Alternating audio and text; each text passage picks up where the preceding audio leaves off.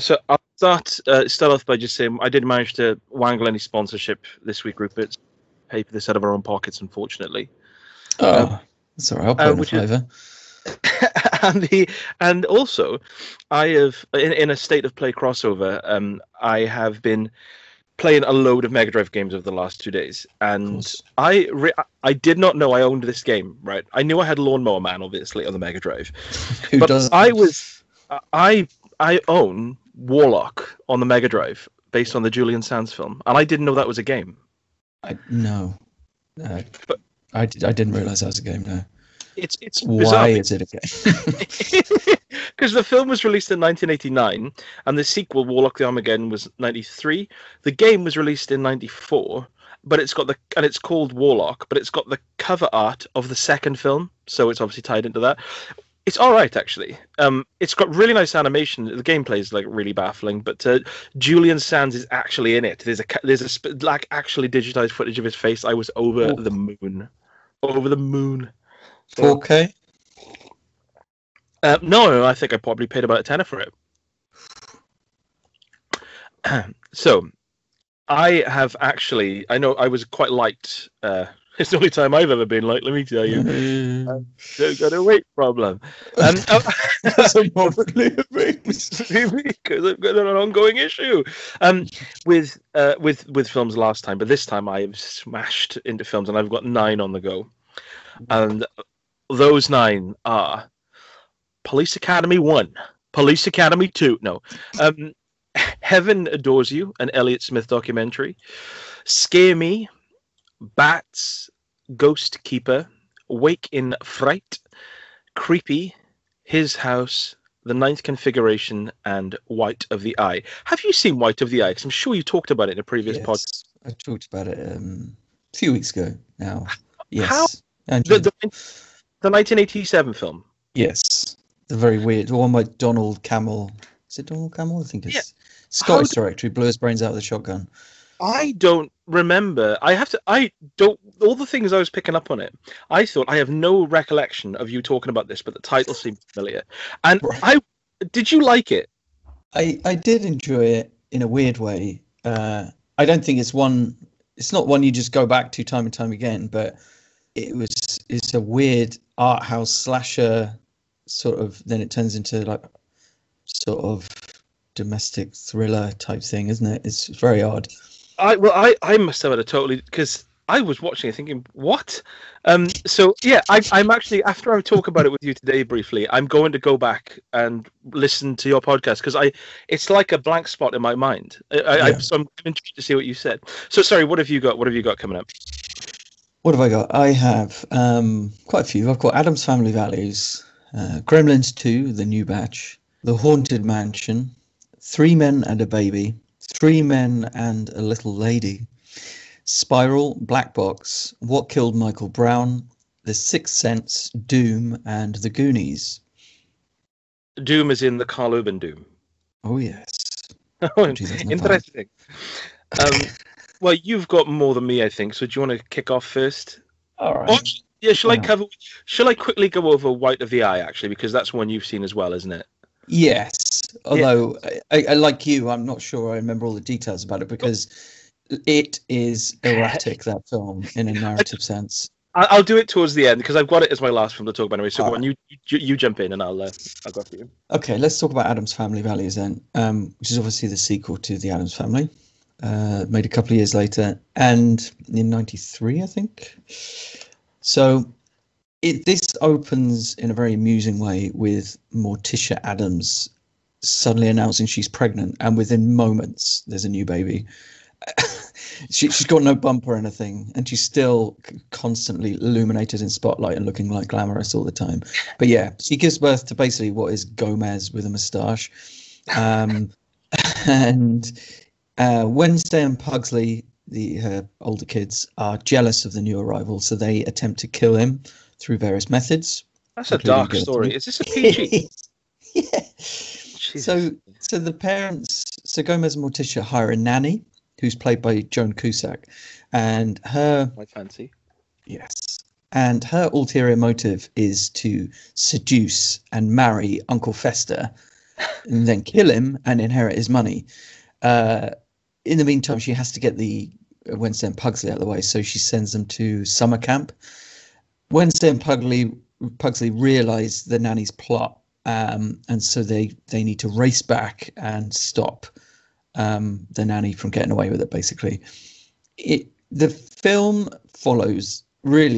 just follows the main kind of story beats of the original film. It's essentially the same plot about someone trying to infiltrate the Addams family in order to get at their wealth. Really, it's slightly more tightly plotted than the first film, I'd say, and it does have an even crueler sense of humor, because all that stuff about the kids literally trying to murder the baby, just hilarious, like just throwing him off a roof or just chopping his head off with a guillotine and stuff. It's really good. But yeah, the real star in this one is Wednesday Addams, played by Christina Ricci, because obviously she's sent to this summer camp and she just has this really, really cynical and droll sense of humor. And the camp counselors are played perfectly by Peter McNichol and Christine Baranski, and they have this really sinister positivity about them, and they just got these constant like rigor mortis grins. And there's a really funny moment where Wednesday actually forces a smile, which reminded me of the bit in Terminator 2, the director's cut, where Arnie does a smile, although clearly here it's a bit more appropriate. That was just weird in Terminator 2. Wednesday has a romance with this slightly awkward kid, which isn't very funny, but it's sort of sweet, I suppose. I'd say the joke rate is pretty much on par with the original overall, although perhaps the script is a little too reliant on these kind of withering single word responses. And despite it only came out, as I say, 2 years after the first film, it didn't do well at the box office. It's not quite clear why, because usually when, obviously the first one was very successful, and then usually when the second film comes along, it's, pretty close behind within 2 years, and it usually does pretty well. But this one maintains the fan base, like Home Alone 2, for example. Yeah. But I wonder. The theory is that the Addams Family is just too novelty in experience, if you see what I mean. And maybe audiences weren't that bothered about just watching the same slightly odd family doing the same stuff again. I don't know. But I would say it's a weird one, because it's not like it's quite niche, isn't it? So, the whole family, that really dark, like extremely dark subject matter dressed up in sort of maudlin comedy. It's really good. So you'd think the second film, it's like there's not many of those films with that kind of family oriented black humor. So you'd think it would have done well, but I just assumed it had, to be honest. Yeah, I did too. I think like a lot of films I remember watching at the time when I would have been a kid, I just assumed because I loved it at the time, I just assumed it must have done really well. But then sometimes you actually look at the figures and you realize, actually it flopped. Like no one remembers it. But I know I'd say it's definitely it's on par with the original. Definitely, it's a pity there wasn't a third one. Maybe it would have been pushing it a bit, third one. But yeah, and I just like how underneath all of like the darkness and the murder and the really, really jet black humor, there is a kind of sense of family belonging and kind of loyalty there are family values there behind all that stuff, which is quite nice in a way. So there is something relatable about it. You say less so trying to murder their own children, but you mentioned there was going to be a third, and I suppose Raul Julia died in 94, 95. Yeah, that's true. Yeah. So that probably put a stop to it. Yeah, he must have died in 95 because it was just after Street Fighter, of course. What a way to go. It's how we all want to go, isn't it? Yeah. So, and that was on Street Fighter, a film without any street fighting in it, lest we forget. What did you watch? Is that Netflix? That's on Netflix. Yeah, I think they're both on Netflix at the moment. I'm going to do a quick one here. This is Heaven Adores You, which is a 2014 documentary about the music and life of Elliott Smith, of whom I am a very big fan. And I watched this before, and I remember really liking it. But I watched it. I wanted on my birthday, in October, just gone. I wanted to be upset for some reason. So I listened to like loads of music that I knew would really kind of get to me. And then at the end of the night, after a few brown ones, I thought, well, I'll watch Heaven Adores You again, because I bought a few of his albums on vinyl recently. And yeah, so I went into this as a fan. And it's a really nice documentary. It's quite low key and sort of campfirey, because for people who aren't familiar with Elliott Smith, he was born in '69 in Portland, and basically released a string of albums, culminating in the biggest one was probably the song Miss Misery off the Good Will Hunting soundtrack, and then killed himself effectively in, I think it was 2003. So it's obviously about a man whose life was tragically cut short and was very troubled, but it doesn't really dwell on that like some documentaries I've watched of like Kurt Cobain, where they focus on like the more harrowing aspects of the life. This is more of just a celebration, a quiet celebration of his music, and it's full of interviews with producers he worked with, most of whom were close friends. He had sort of a very tight-knit community around him when it came to his music and stuff. So it's all like just sort of like friends reflecting on like little stories with him and how success affected him, but it never goes too far down that path. So it almost feels, considering the underlying darkness and sadness of his life, it's more of a celebration of his music. And it's a really nice little documentary, and I think it is one that I will go back to every 5 years or so and just watch, because it's very breezy. It's not too challenging. It's got a lot of music in it. I think it's the only film made based on his life that was given the backing of his estate and surviving family. So it's got some pretty rare music in the background and stuff. And yeah, it's just a nice documentary on him. Yeah, I suppose the temptation is with these documentaries about young people who are tragically taken away. The temptation is to focus on what went wrong, and sort of you kind of the ending, so it's all about it started well and then it was just decline until the tragic ending. This was the Amy Whitehouse documentary, for example. Oh, really? Yeah. There was two documentaries on Kurt Cobain I'm also a big fan of, released about 6 years ago at the same time, within a few months of each other, and I watched them both back to back. And one of them was just I've forgotten the name. I think one of them was called Bleach. I can't remember the other one. And montage of heck. Anyway, one of them was just kind of talking about his life, blah blah blah, music, success, boom boom boom, and the other one was just like really full of just really like miserable, harrowing footage of him in like his worst moments, like private family footage of him doing drugs, and you're like, I don't want to watch this. Like, I know what happened. Like, can we just some sort of celebration of the good that happened, all the music that came out? Maybe it's a bit disingenuous, isn't it? Because that's not the totality of their life. And the reason we know about these people is because of the positive work they actually did. They created things and left a legacy, and that's a positive, undying thing. And yet, to focus on their dying doesn't really make sense to me. It's a bit, I don't know. It's a bit of just a tabloid way of looking at things, isn't it? Really? Yeah, and it's also the most uninteresting part of it. Because it's like when someone dies, it's such a definite thing that is so well documented. You're like, well, let's just let's have some interviews with people who knew them, or maybe some unreleased music or little insights into things that isn't in the public domain at the moment. So just to say, he blew his brains out, didn't he, for basically 2 hours? You're like, oh, yeah, I know this. So yeah, Heaven Adores You. Really nice light documentary on Elliott Smith. So. And it's quite open to newcomers as well. I was going to ask, actually, is it something, if you don't know much about Elliott Smith, would you be informed about him?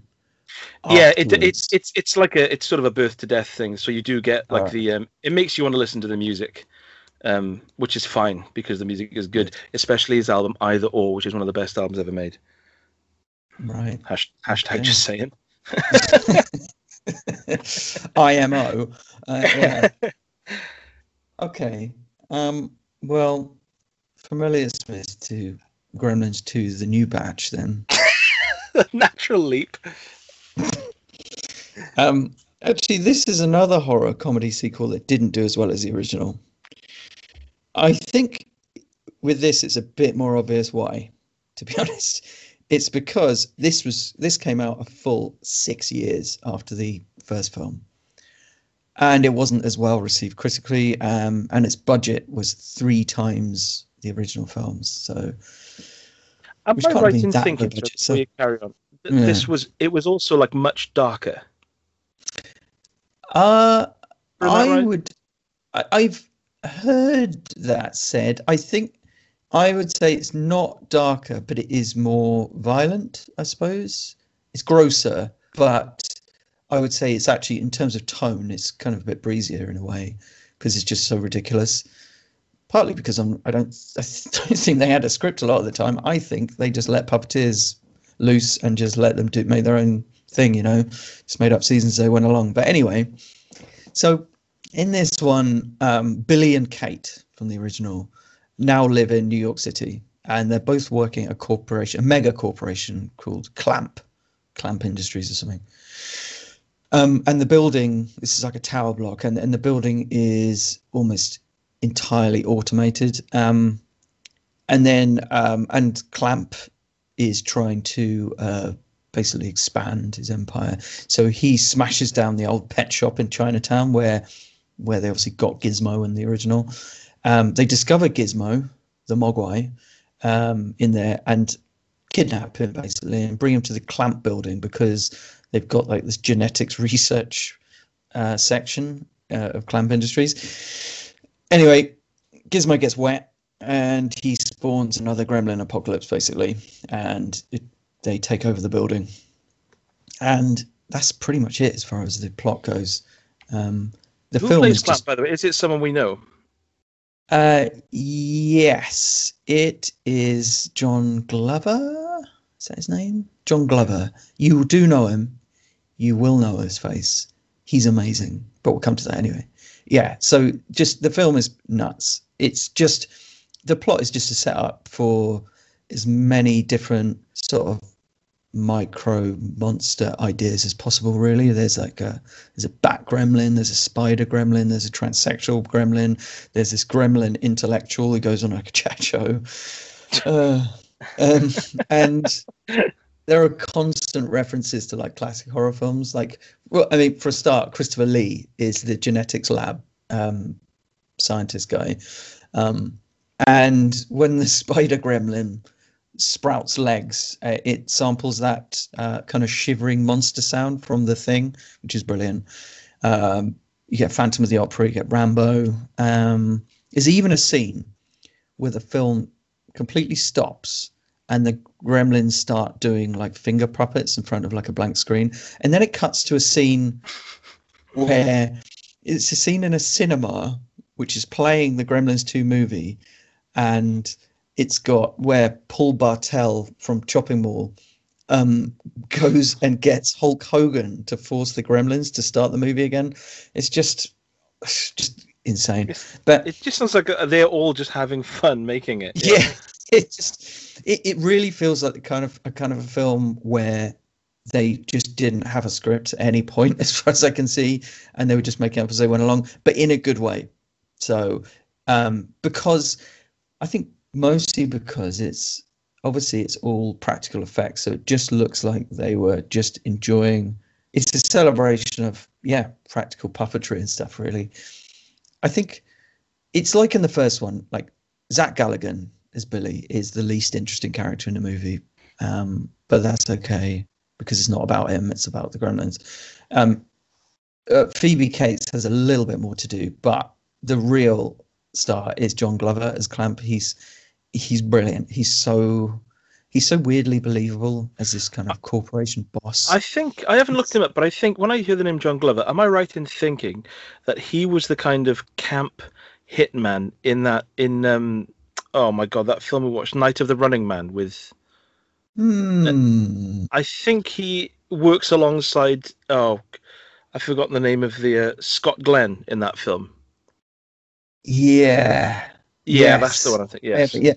He was in one of the Superman shows as Lex Luthor, I'm pretty sure. I just gave a perfect example of the high point of his career, Rupert. You don't need to give other examples. Everyone would have got it from that. An Andrew McCarthy film from the late 80s. Sorry, go on.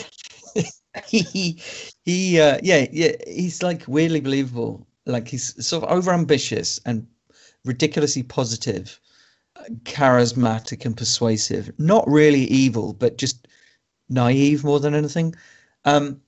Anyway, it's as much a satire of 80s, more of a satire of 80s culture than the first, I'd say. It's set in the heart of Reagan's America in New York, and it just takes constant light jabs at consumerism, lazy technology, TV culture everywhere. And I like how much of a departure it is from the original film, because the original film was obviously set in a small town, and it was more of a typical kind of, more of a horror than a comedy, really. And this is much more comedic, much more slapstick. It's more like a live action cartoon, but I think it is harsher. Like some of the violence in it is bit more brutal than the first one. It's much faster paced than the first film, and it's just really erratic and anarchic in the best possible way.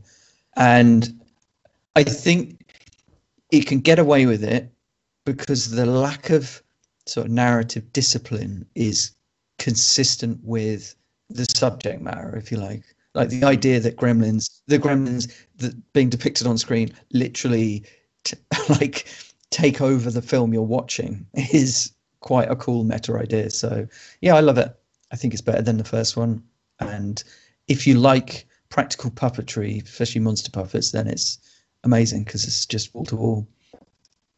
I'm gonna guess that you watched that on Netflix. It isn't on anything at the moment. I actually watched it on Blu-ray. Yeah. Oh right, okay. Yeah. 4K? Not 4K, no. Not. I haven't taken the 4K leap yet. Will I ever? I'm not sure. Well, from a really good film to one that I watched, this is a film called Scare Me, which was on, I think it's Shudder. Is it on Shudder? Yes, it is. I keep seeing advertising. I am going to say some words in an order that will make you maybe not watch it.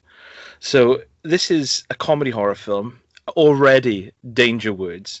Comedy horror film starring Aya Cash and I think his name's Josh Rubin, who directed, wrote, and starred in it. Do you remember when we both watched The Mortuary Collection? One of the things we both said was, when it said it was a Shudder original, I was like, oh, is this going to be like a really cheap, how much money has Shudder got behind it effectively to make films? And we were both really pleasantly surprised because Mortuary Collection was amazing. Yeah. Well, Scare Me is a really low budget film. And the premise is that Josh Rubin plays a guy called Fred, who is like a struggling writer, who gets in a taxi, has a conversation with the taxi driver about writing scripts and stuff, gets dropped off at this sort of snowy cabin to write, to sort of as a sort of creative retreat. And Aya Cash is a nearby successful writer doing the same thing. And there's a power cut, and they both head to Fred's cabin, and most of the film is made up by them telling each other scary stories, hence the title of Scare Me.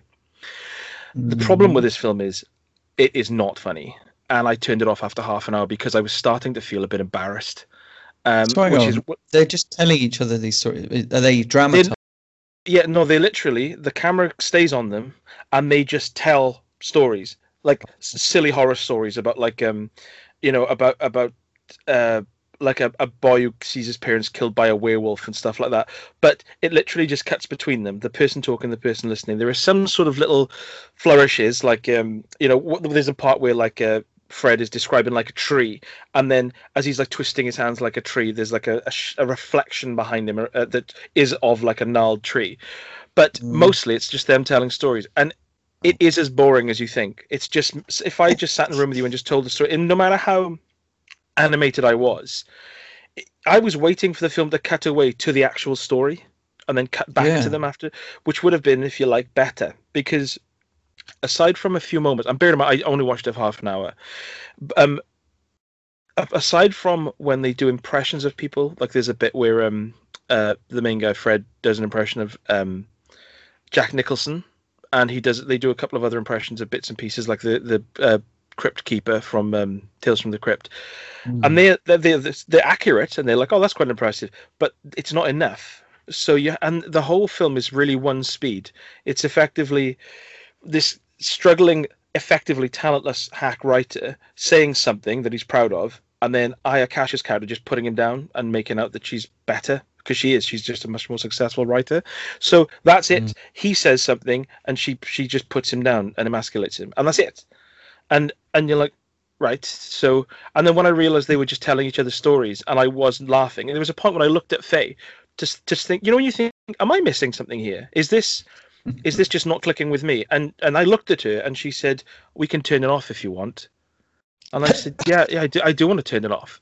But weirdly, it's got really good reviews, and I can understand that maybe if the humor clicks with someone, or maybe it's impressively filmed on its budget. But for me, it was just boring, and slightly embarrassing.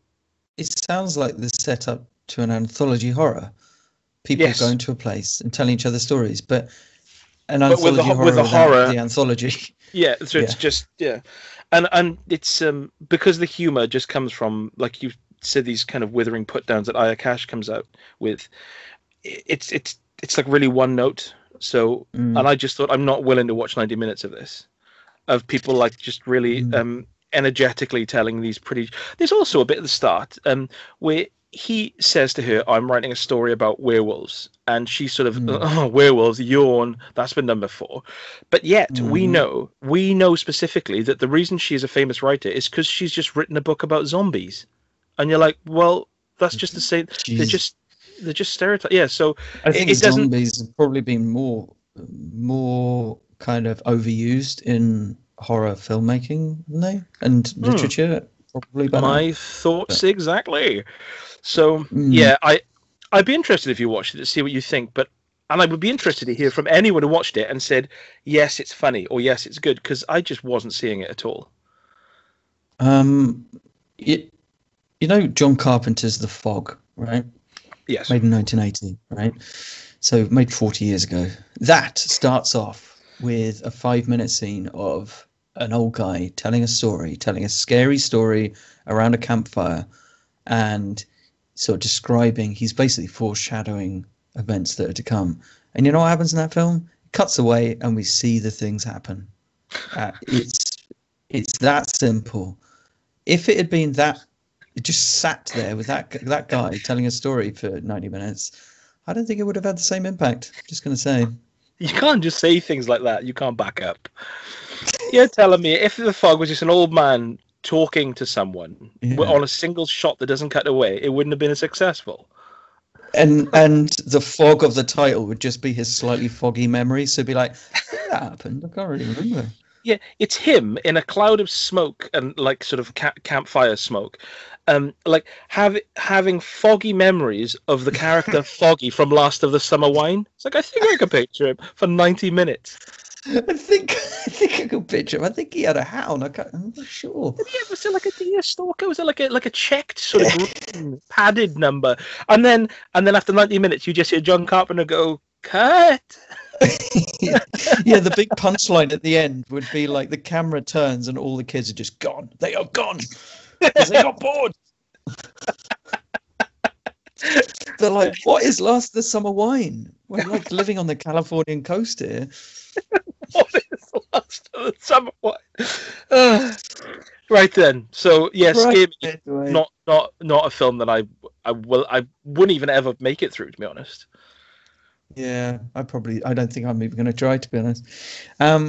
Right. Okay. Well, let's talk about. I've got another horror here, sort of horror, called The Haunted Mansion, and this is on Disney Plus, which should tell you something. So it's a horror comedy.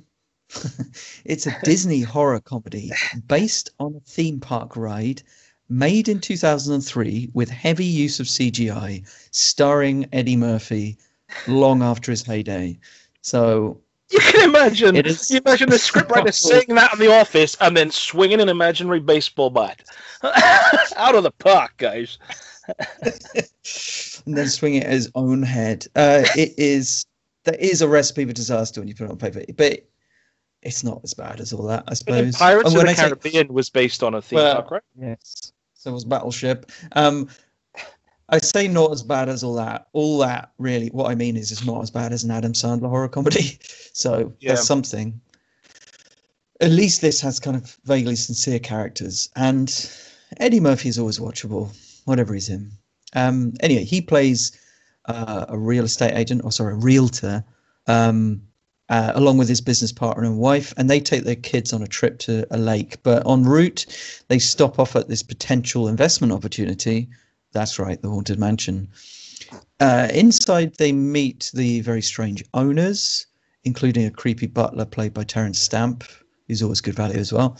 Oh, yeah. The family kidnap Eddie's wife, believing her to be the reincarnated spirit of the Lord of the Manor's ex-wife. So it's kind of like Bram Stoker's Dracula sort of thing in that regard. Meanwhile, Eddie Murphy and the kids have this sort of adventure through the house's catacombs with all its tombs and the cemetery. And yes, it's all kind of a bit like a fairground ride. The problem is with this film is that... Hello. Sorry, how the my problem keyboard fell. with this one... You're obviously staying in the Haunted Mansion yourself. The problem is that the script doesn't give Eddie Murphy any jokes. So the only alleged humor comes from him grinning inanely, or from the supposedly spooky situations he finds himself in. And virtually all of the spooky situations involve really elaborate visual effects. And as we know, any kind of visual joke which involves elaborate visual effects is instantly less funny.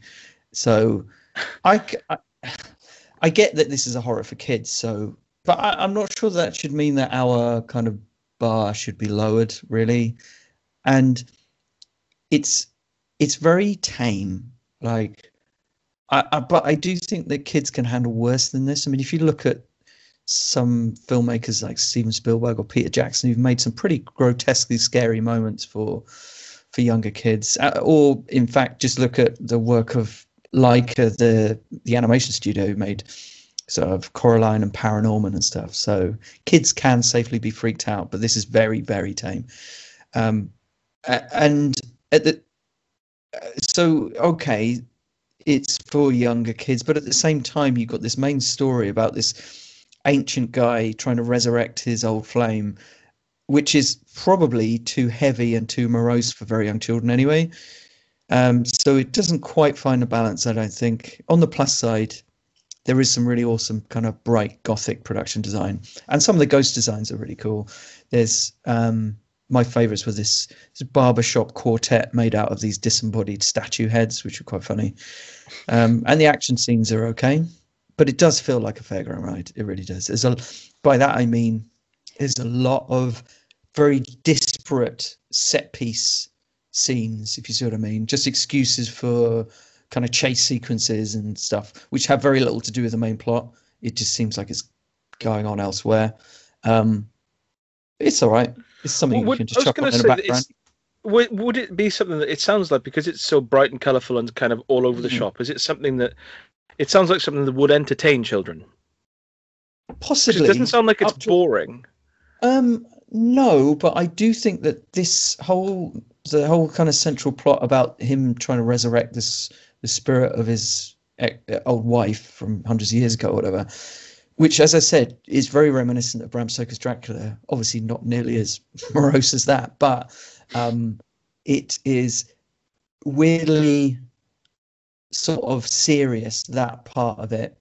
Meanwhile, you get this really like broad slapstick stuff going on with Eddie Murphy at the same time.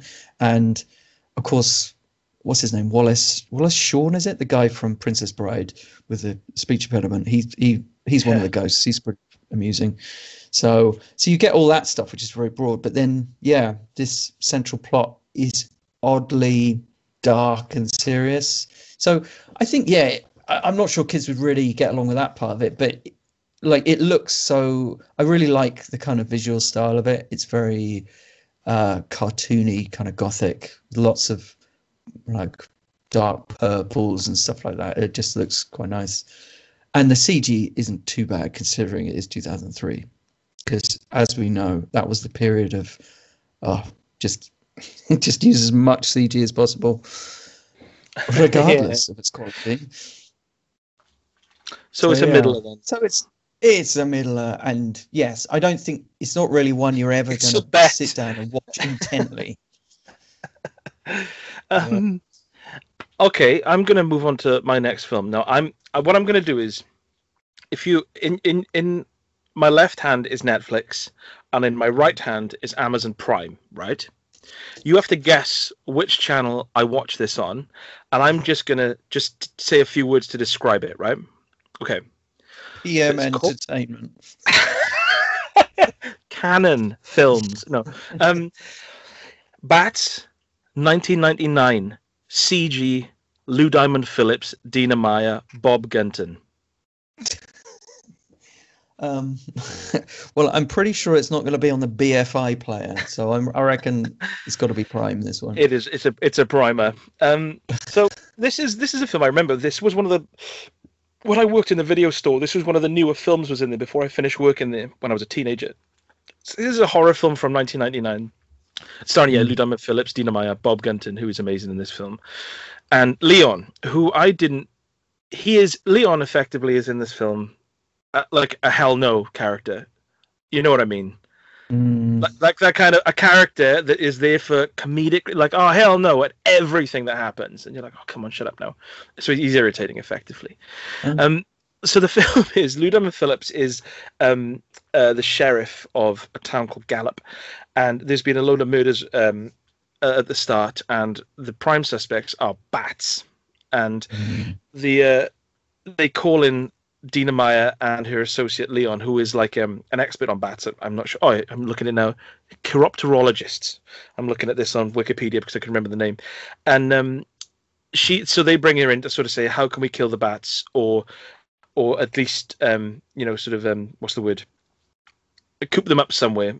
Localize them so we can contain them and stop these murders happening because they're feeding on humans instead of fruit or whatever bats normally eat. Then they stop eating fruit pastels and they start eating people's eyes. So we want to at least meet them in the middle and give them ham sandwiches or something.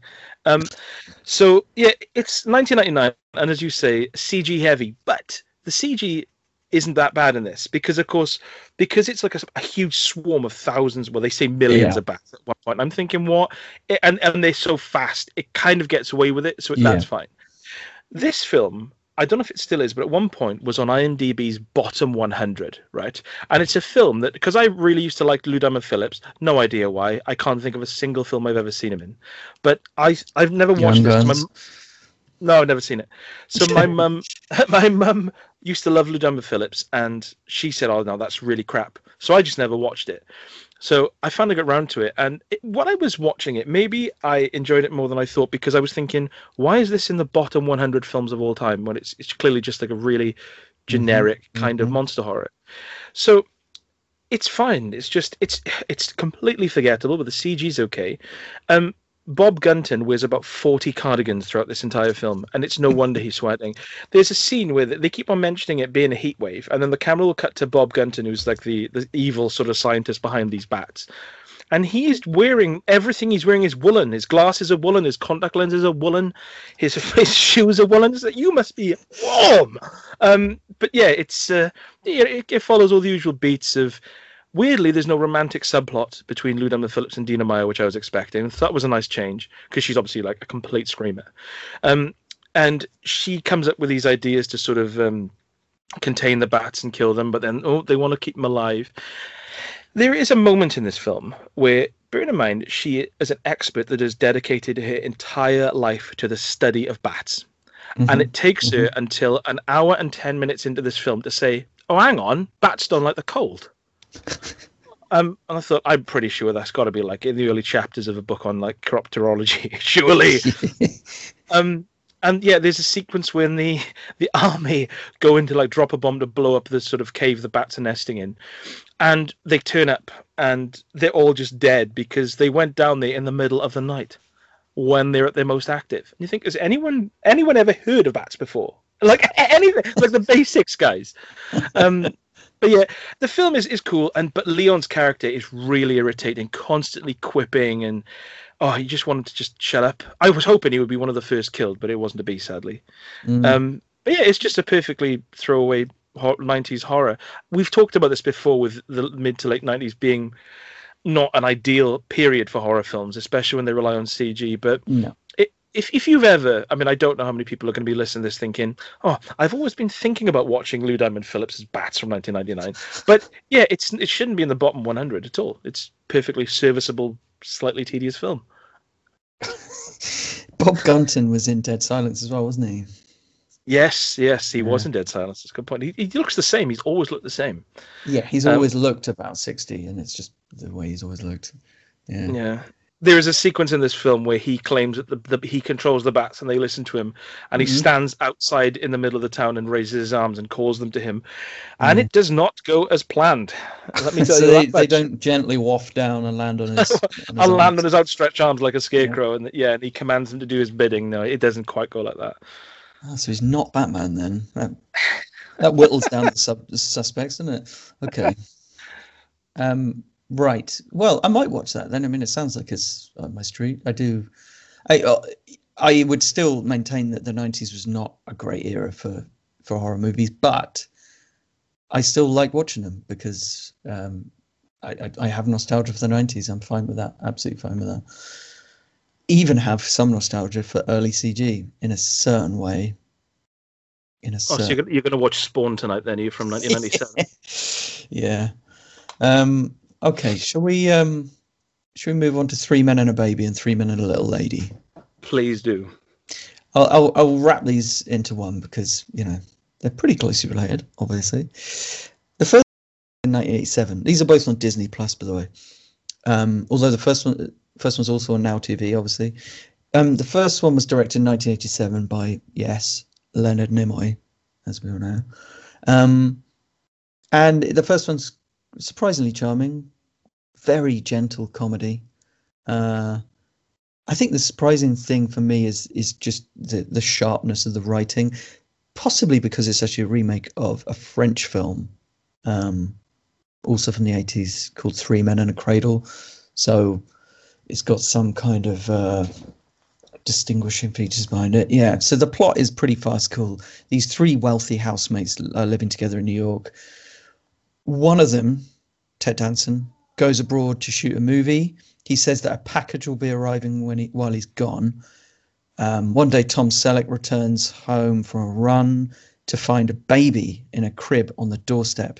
And he and Steve Guttenberg basically struggle to care for the child. They don't know where it's come from or whatever. They try and keep it alive, basically, and then they, of course, naturally fall in love with the baby. Turns out the baby was left by Ted Danson's ex, played by Nancy Travis. There's also a subplot about a drug deal gone wrong, which throws some kind of gangster types into the mix. There's lots of kind of speaking at cross purposes kind of comedy here, very farcical. Anyway, Ted Danson finally returns to New York and he joins this parenting trio. And there are basically two showdowns, really. One with the gangsters and then one with Ted Danson's ex.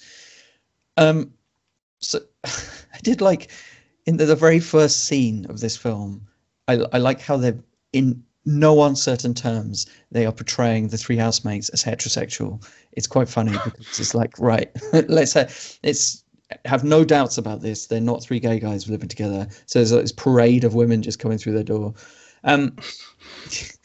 I think all too easily this film could have been quite a crass, gross-out comedy, but it's more of a comedy drama about a bunch of kind of responsibility-free men being shocked into realizing that actually there are other things to life than just making money and having sex with women. And they're all good comic actors, although naturally Steve Guttenberg is the comic link. klutz. Yes. And Selleck is very charming, and Danson is really good at doing the kind of amusingly out of his depth stuff. But it's very positive stuff.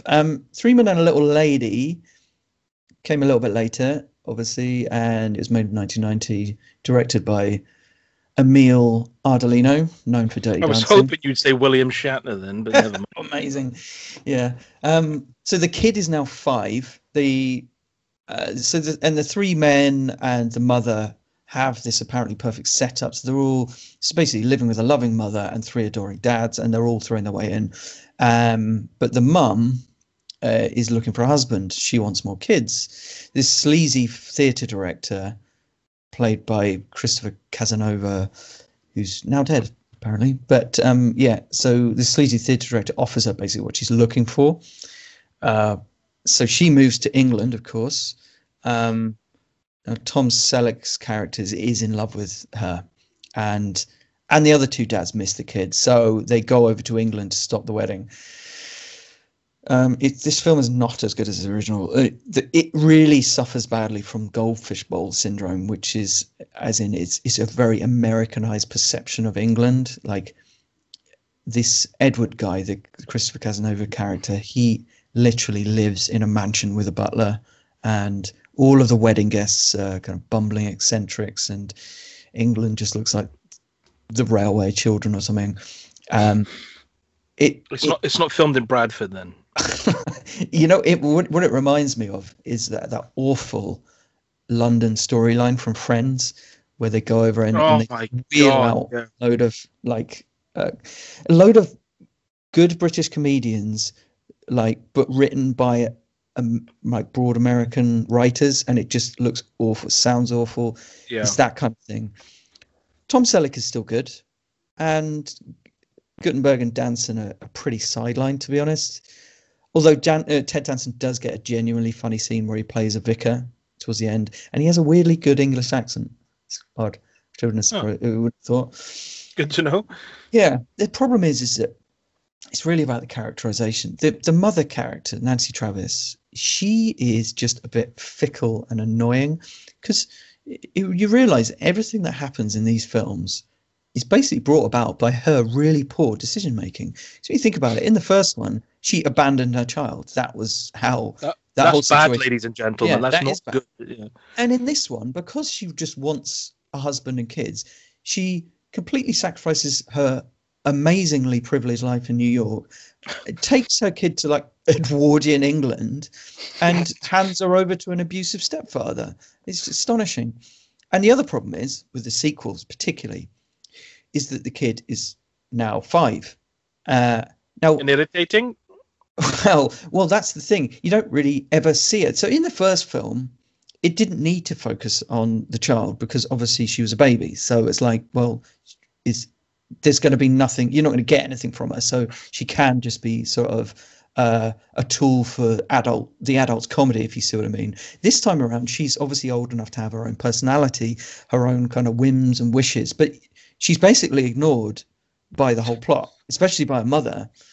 And she's too old to be used as a mere commodity by her kind of village of parents, if you like. So there's a slightly uncomfortable feeling that she's just anything that she wants is being completely ignored by these supposedly heroic characters. So structurally, the second film follows the same kind of pattern as the original, but it's not nearly as charming and funny, especially when it shifts away from New York. So I would say, if you have any inclination to watch either of these films, watch the first one and be done with it, because the second one is such a weirdly steep step down, except for Ted Danson at the end, and that's it. But it's not really worth it.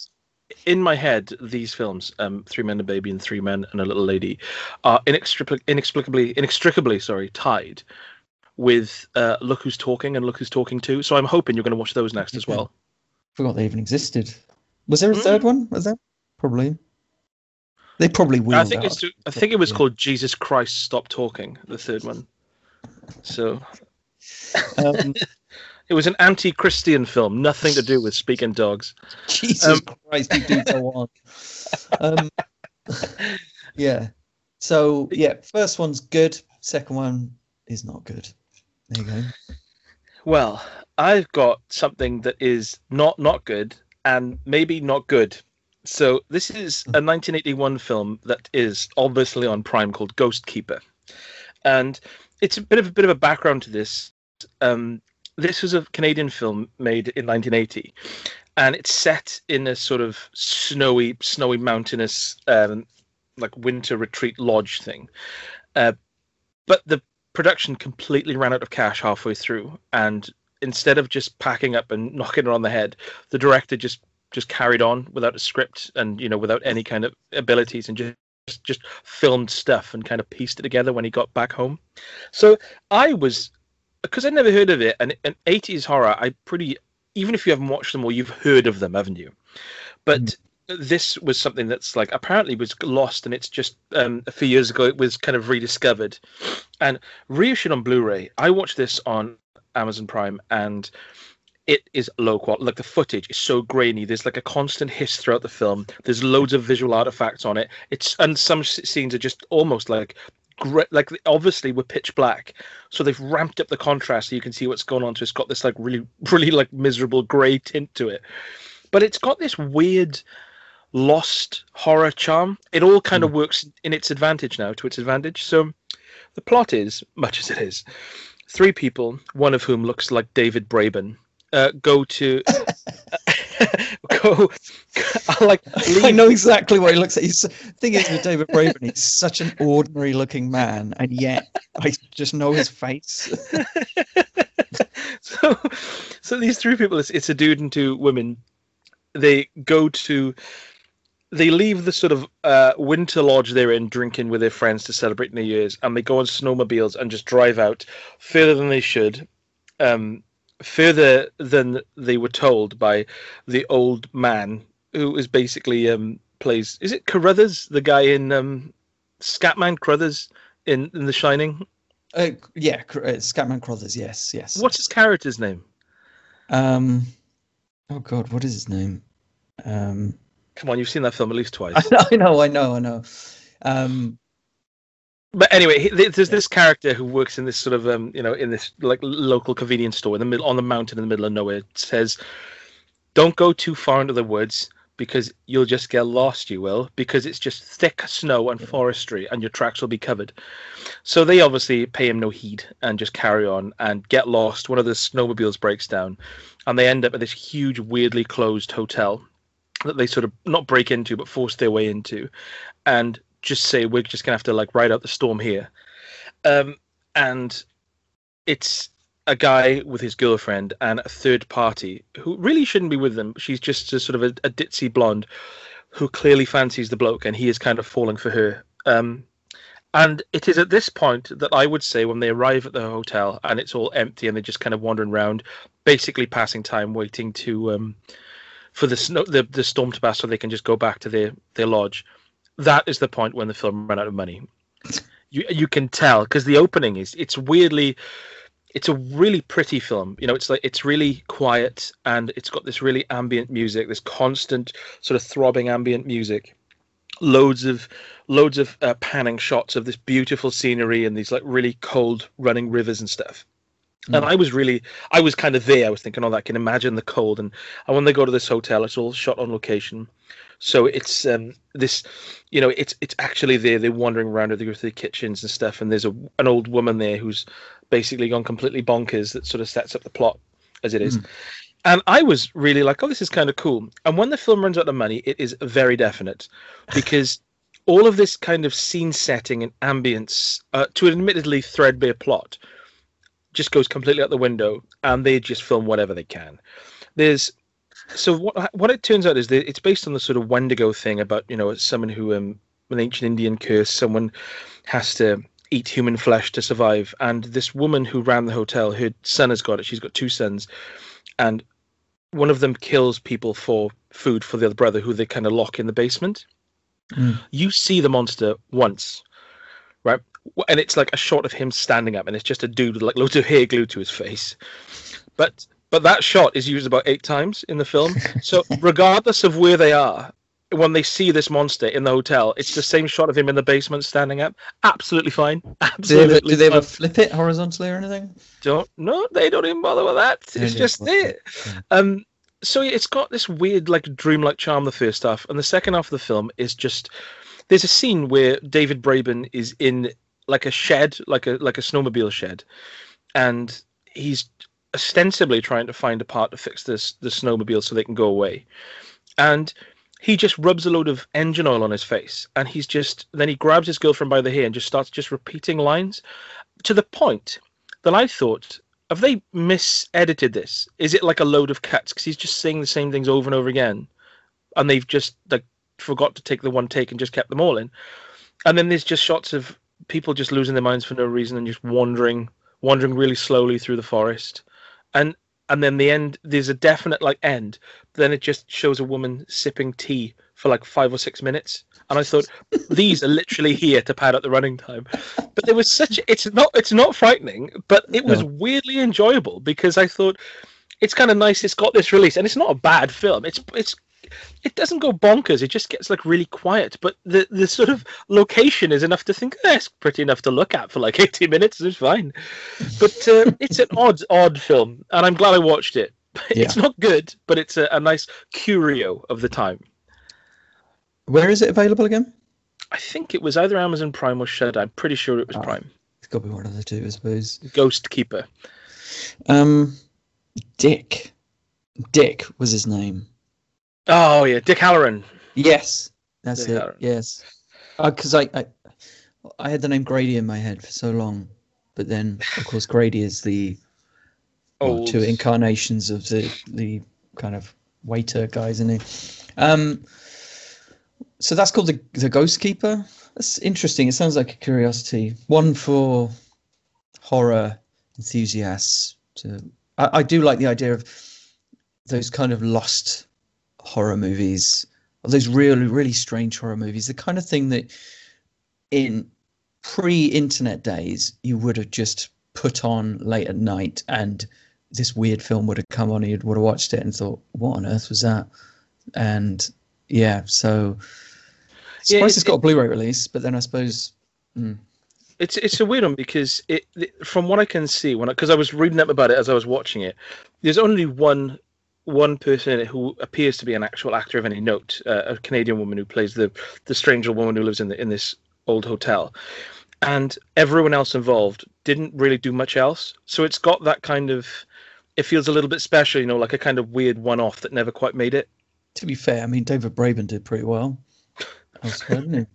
Yeah, he said, "Oh, do you know what? I'm going to make Elite. Actually, I'm not going to be in any more Canadian horror films that don't get released for 40 years." The thing, what I was saying about David Braben, like the fact that he looks so ordinary, and yet I know his face. It's the same with Peter Molyneux, because Peter Molyneux looks like a dentist or an accountant, and yet I know his face so well. That's weird. Anyway. From there, we will move to Spiral, which is on Shudder. I think it's a Shudder original. It's a Canadian thriller from last year. So this middle-aged gay couple move to the sticks with their teenage daughter, and the neighbours seem weird. And one of the couple accuses the other of being oversensitive, give them a chance and all that. But then the younger one, Malik, his name is, receives a kind of like distressed warning from an old man who then mysteriously dies. And this leads Malik to kind of start peeling back the layers of the town's history. And it leads him to a horrifying and frankly quite ridiculous revelation about the town.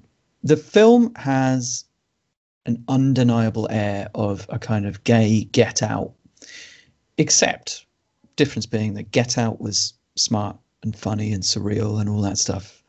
The Spiral really isn't any of those things. It feels like a mashup of kind of home invasion and conspiracy thrillers from the 90s. It is actually set in the 90s as well, although I think this is probably just a plot device to avoid mobile phones. And also, there's one scene where a character ups for his computer files. So Not even on floppy disk. Can you believe it? Unbelievable. This CRT going on in this movie. Yeah. So it's the real problem is that the main revelation is so nonsensical, and it takes up a huge portion of the back end of the movie just to explain it. And as we've talked about before, the more exposition that is required to explain a twist, the weaker the twist is. A twist should really be something which is revelatory in the moment. It shouldn't have to be explained in great detail to kind of justify itself. So it really doesn't work, which is a pity, because the Malik is played by Jeffrey Bowyer Chapman. He's a really good screen presence, and he does carry the movie pretty well. And it's reasonably well directed in a kind of brown filter David Fincher like kind of way, but it isn't sharply written enough to have any lasting effect, and the convoluted plotting just absolutely kills it, because it rests so heavily on the revelation about the town and about what's really going on, and yet it doesn't make any sense, and it's completely unbelievable. And it's like, why? Well, I get what they're doing, but why would they do that? How does that serve the purpose? How does that serve the purpose of this town? That it doesn't make any sense. So yeah, it's not very good, unfortunately. It's a pity, but the main guy in it, he seems like he could, have some quality if he's just given a better script. And that was Spiral. And that's on Shudder. Of course it is. Yeah. Well, I've actually got one now. We've had a couple of mid-ranges, so I'm going to talk about 1971's Wake in Fright, which I've been meaning to watch for a very long time, and I finally got around to it, and really enjoyed it. It's such a sort of dismal film. It's just a really bright and yet dismal film. Yeah. I know you've seen this. I have. But so this is a film about Gary Bond, the actor, is such a handsome, buff man who is basically was like a British Robert Redford, really. Yeah, he's got a bit of the young Peter O'Toole about him. He's got that kind of very, very pretty kind of almost pure look about him in a way. Well, like Peter O'Toole circa 1991. Less so, yes. Peter O'Toole. I think he had a drink at one point. I can't remember. Yeah, I remember once he said, "Oh, do you know what? I'm going to have a can of Shandy Bass." At one point, yeah. I'm going to have some Ben Shaw's Dandelion and Burdock. So yeah, Gary Bond plays a guy called John Grant, who's a teacher in the middle of the Australian outback. And it's explained early in the plot that how it works is you pay $1,000 to sort of travel from England to teach English in the outback, but you have no control over where they send you, and you're stuck there for 3 years. So he is in the middle of nowhere, just basically passing time in a place called Tabunda before he can go back home. And he sort of is going to, at the start of the film, I think it's a 6-week break in the school year. And he wants to travel to Sydney to be reunited with his girlfriend, but ends up getting stuck in a place called the Yabba and accidentally gambling away his money. And from then on, it's just a massive downward spiral of just boozing and unpleasantness and just complete squalor. I had no idea what to expect in this. I thought it was like an out-and-out horror. Ew. But it's more... People drink in this film, Rupert. There's a guy called Chips Rafferty, and he is caning pints in this film. And you think, and it's so sweaty and warm, and the pubs are just so cramped. And obviously Donald Pleasance is in there, good. Of course, you need an Australian alcoholic. Boom, get Donny Boy in there. And yeah, it just tickles me how quickly that John Grant goes from sort of sneering down his nose at these people who are supposedly below him in the outback to just being so below them that he's literally just sponging off them and just following them around and drinking in this kind of booze dream there's a famous sequence in it, infamous Yeah. sequence rather, with the kangaroo hunting, which was actually real, and I fast forwarded that bit because it's just it was just animal cruelty. I understand the point they Yes. were making, but I just when I saw the first, when they're like running over them and shooting them and Yeah. laughing at them and kicking them, I'm like, I get the point, but I don't really want to watch this. So I did skip past. It goes on for about 5-10 minutes as well. Yeah. Skip past that bit. But yeah, I really liked it, and I can see why it's such a sort of a hallmark of a film, because there's very little like it. It's such a like a degeneration into alcoholism. It's such so casual. That's how I feel about it as well. Like you hit the nail on the head. Really, there's nothing else like it. I can't think of another film which deals with the same. Well, I suppose there are films in the same kind of setting, but nothing which just so directly deals with just like a culture of alcoholism in the outback. That's really what it's about. It's just about really hard boozers in the outback, and it's so dark and so sweaty. There's nothing else quite like it. And Donald Pleasance is such a sad character in this film. The Doc, a Doc. He just, it's really thing because he's obviously like sort of well, at one point in the film, he says that, I would not be allowed to practice medicine back home, but out here, my alcoholism is barely even noticed because everyone does it. It's like they drink because there's nothing else to do. It's like a Charles Bukowski book. And it's when they're just boozing, and then he like, there's a few moments when he wakes up and he has a moment of kind of clarity, and he's like, right, I've got to get out of here. I've got to sort myself out. And then someone says, "Ever drink, mate?" And then that's it. That's that day gone. Like, and it's so depressing, and it's just constant. And it's not like one of those films where you watch someone drinking, you're like, "I fancy a bourbon now." You see these sweaty, unpleasant people with their hair plastered to their heads, drinking in like horrible lager in shacks, like just pounding back can after can. You think this is just buzzing. This is like something in Merthyr. I wonder if the film's title, obviously, Wake and Fright, does make it sound like it's a horror film because it's quite a creepy title in itself. But I wonder if it's more to do with, like you said, like the amount of times he kind of wakes up and there is that tiny window of clarity that I feel rough, but I have to get my life in order. I have to get out of this cycle of just misery before someone says, let's have a drink, mate. And it's like, that's it. Yeah. So it's almost like the fright it's referencing is the kind of horror of seeing the world as it really is before you kind of start self-medicating to get rid of the misery.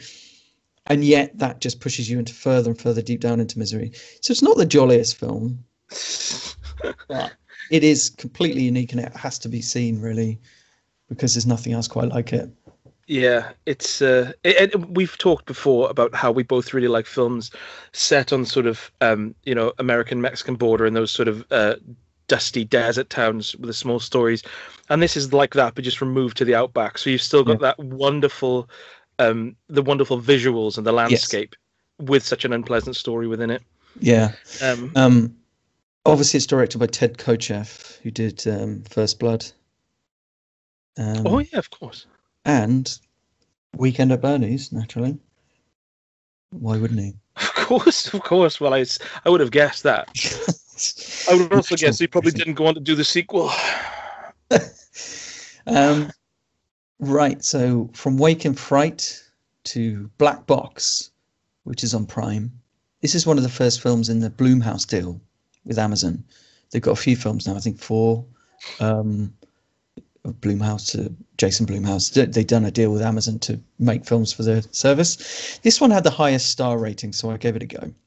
It's about a guy who's lost his memory after an accident. This accident which killed his wife. So he's lost his memory after this accident. His daughter is trying to help him regain his memories, but he's really struggling. So he signs up for an experimental therapy. It's sort of a bit like the device in Tarsem Singh's The Cell, the one with Jennifer Lopez, where a machine basically plugs him into his memories and he can walk around in them, sort of thing. But they're pretty twisted memories. From there, he hopes to kind of re-experience his memories and rebuild them because they're only partly formed. Now, obviously, there are secrets down there, and it turns out that the doctor who's treating him, who's played by Felicia Rashad, who's Will Smith's mum from The Fresh Prince, looking exactly the same as she ever has. She has this ulterior motive, and basically now he has this serious case of split personality, and he's fighting for his life and to reclaim his own identity. It's sort of a sci-fi-ish horror that starts out very strongly. The main guy, his name is Nolan, he's played by Mamadou Ati, who I know from a very good little film called Patty Cakes. And he has this slightly haunted demeanor and a very, very understated acting style, which does suit his character well in this, because he's obviously someone with amnesia, so that makes sense. And his initial kind of dives into his memories are actually quite disturbing, because when he goes there, no one has a face. They're all kind of like, the faces are all smeared out, and there's this genuinely creepy, horribly contorted man who follows him around, but kind of all twisted, like all his limbs are broken. So and his bones are constantly cracking, and that's quite creepy. So all that stuff is creepy. Yeah, it does sound creepy, Rupert. You're right. Yeah. Yes.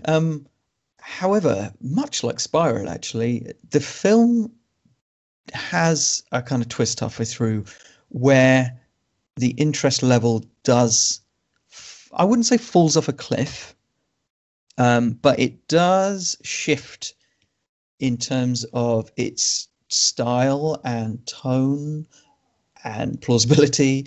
And it basically, I was kind of primed for a deep existential horror movie, but the twist makes it into much more of a kind of psycho thriller, so maybe I need to see it again with that in mind, because I think maybe I would have less of a feeling of and more of a feeling of So I think with Spiral, the twist was so absurd and nonsensical that it just completely crushed the film.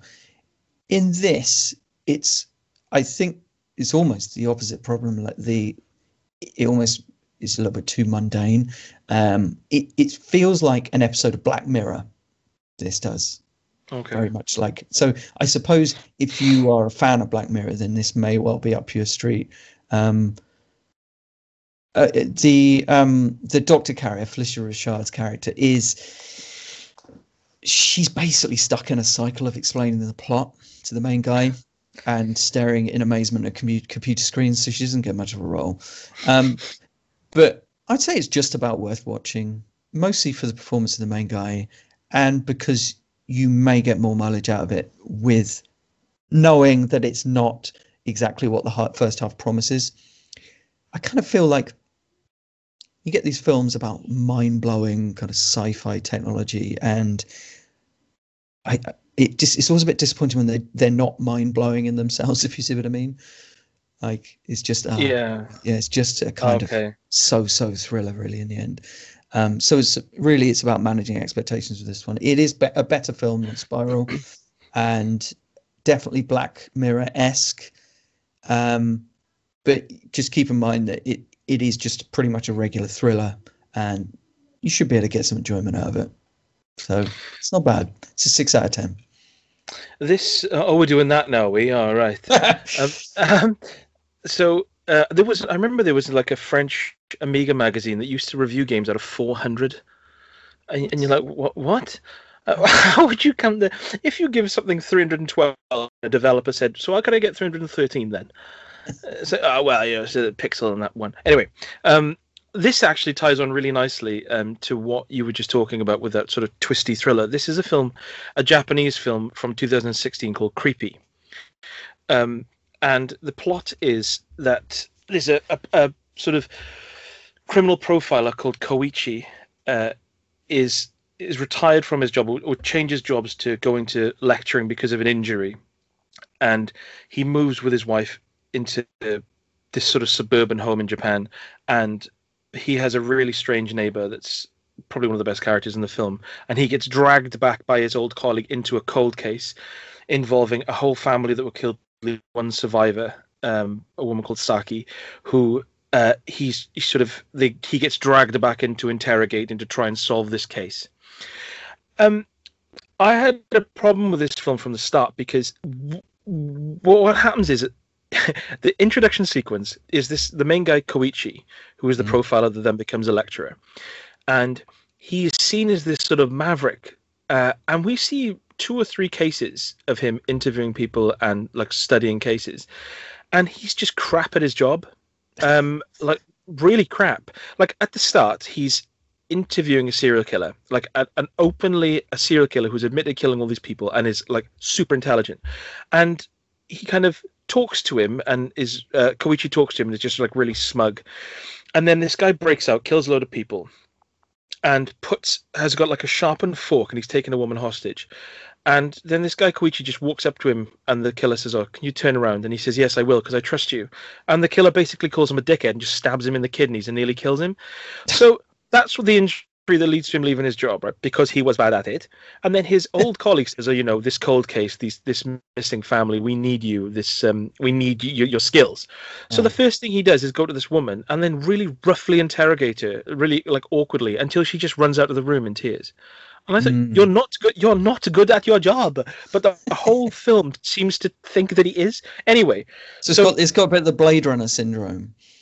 Yeah, a touch of the Harris. Not good at his job and just randomly touch of the Harry. Yeah, and you just like get through. So, and he just is bad at his job.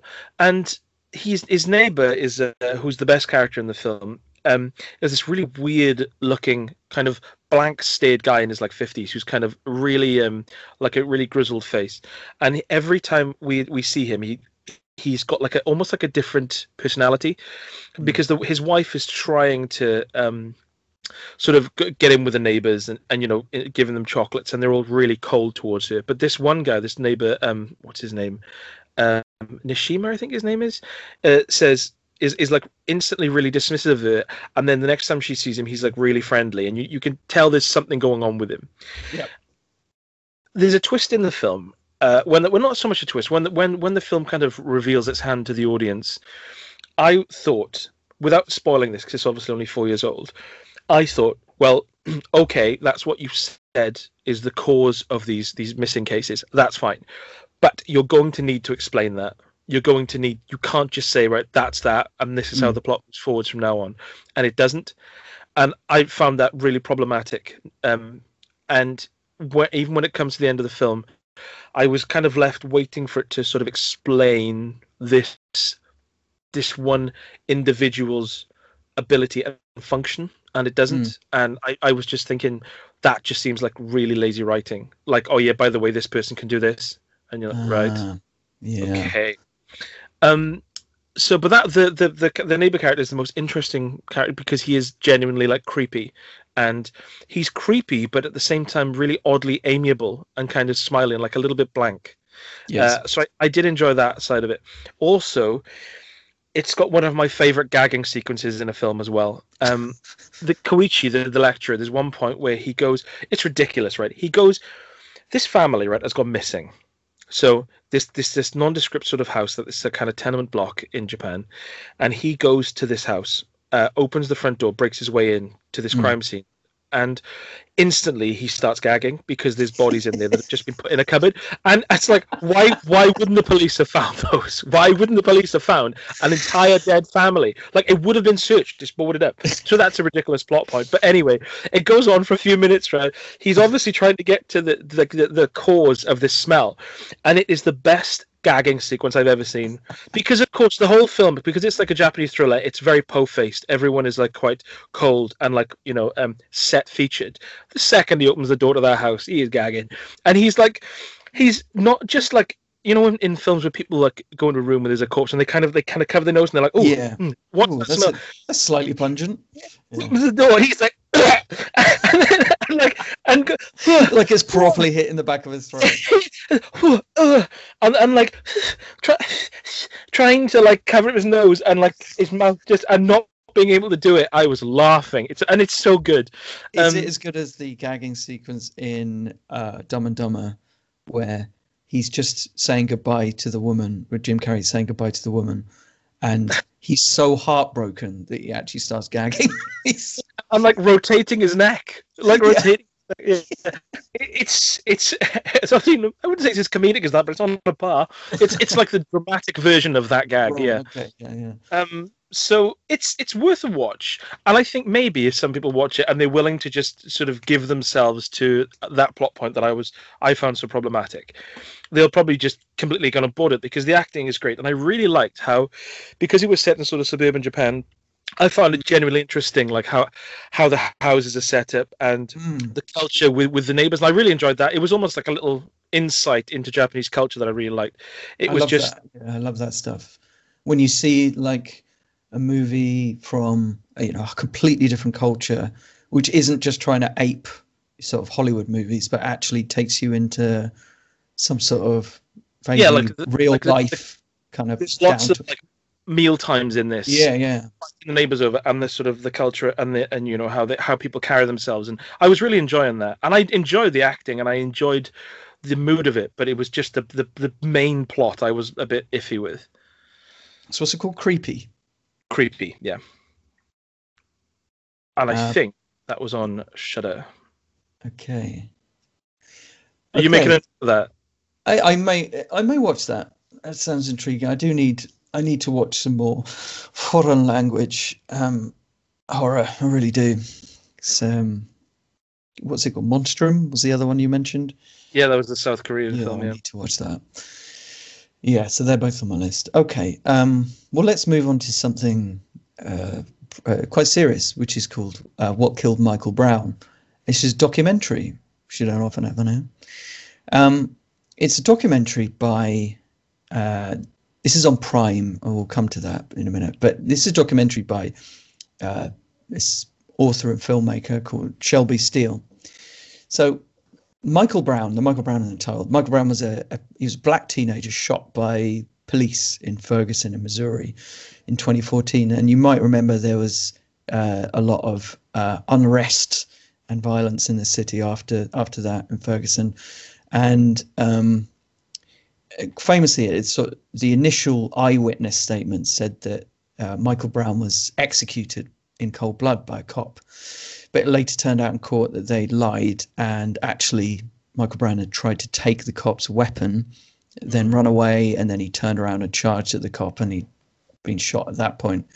Anyway, so the documentary isn't a forensic examination of the incident, but rather it's an exploration of why African-American communities in the US are so impoverished, and why violent crime is so disproportionately high in those communities. And hence, it goes on to explain why cops shooting black men is depressingly common, as we've seen in 2020. So Shelby Steele, he's a very interesting guy, because he's in his mid-70s, African-American guy, and he's lived through much of what he is describing. He obviously has first-hand experience of racial segregation, the Jim Crow laws, civil rights movement, and all that. And of course, he's lived through it all as a black man. And his basic thesis, right, is that he goes back in time, and he's basically saying that the US government's response to the civil rights movement of the 60s was well-intentioned, but actually ended up plunging African-American people into this crushing cycle of generational poverty through cheap housing, excessive welfare, which incentivized fatherlessness. And he's done his research. I mean, it includes the quite remarkable fact that at the time that these laws were brought in, single-parent black homes were approaching 25%, which is pretty bad. That's a quarter of black homes with a single parent, usually a mother, obviously. Today, that figure is about 75%. Wow. And so, these are pretty stark figures. So it is a documentary that has attracted a fair amount of controversy, because to put it mildly, Amazon were a bit funny about its distribution, and they actually seem to ban it entirely. somehow Shelby Steele came to an agreement and it's now available, but it was a bit odd, and I'm not really sure. I don't think it should be controversial because just from what it sounds like it's based on facts. It's not like an opinion piece. So no, it's not. Right. It's not, and I think it's. It's facts and it's nuance as well, and it's giving some historical context, and he feels like a steady pair of hands. Like this is someone who's lived through all of these periods, and he's backing up his claims with evidence and historical inquiry. And it's not that he's entirely debunking the claims of systemic racism that we hear now, but rather what he's doing is he's focusing it on class and poverty and how certain portions of society are unfairly affected. I just think perhaps the controversy is because it is just a bit too fresh and counter-argumentative for modern mainstream tastes, especially where the parts he does lay out a lot of the differences between the civil rights movement of the 60s and the Black Lives Matter kind of rioting of today. And America obviously has never felt so divided, and this is a film which brings quite a calm approach to the subject and a fair share of nuance, and in the fact that it's kind of calm and nuanced and very objective, it feels weirdly dangerous in a way, but it does feel like an important film, if only as this counterpoint to the frankly rather vague assumption of systemic racism, because he's basically saying there is systemic inequality baked into the system, and this has led to this brutalizing generational cycle. What he's not doing is following the kind of white supremacy narrative that we hear a lot about. So I think it's a really interesting film, and it should be seen because it really does give it an interesting little lesson in actually how I just find it really interesting that at the time with the civil rights movement, obviously that completely changed the world and for the better, it should have been, but the response to it in terms of the kind of economic policies that were put in place actually plunged poor communities, largely African-American communities, into, generational poverty. And, you had these situations where it was so incentivized for there not to be a father in the home that even with two-parent families, what would happen is social services would come around and the father would be hiding in a cupboard in order for them to get the welfare. And it's just insane. Anyway, so it's pretty interesting. So it's well worth a watch. It's called What Killed Michael Brown. That does sound interesting. And what I'm about to say kind of ties in with that, because I watched a film called His House. I watched this on Halloween after your amazing horror quiz, which hashtag I won. And that was a really good quiz, by the way. That has to happen every day now, I'm afraid. We had two amazing quizzes that night, didn't we? It was absolutely fine. Absolutely fine. His House. As you know, Rupert, I shy away from like really heavy duty films, and I tend to just watch bollocks horrors. And when I saw His House, I literally watched a trailer of it, thought it was a haunted house film, and said to Faye, "Oh, let's check it on this Halloweeny kind of trashy horror." It is not. It is not.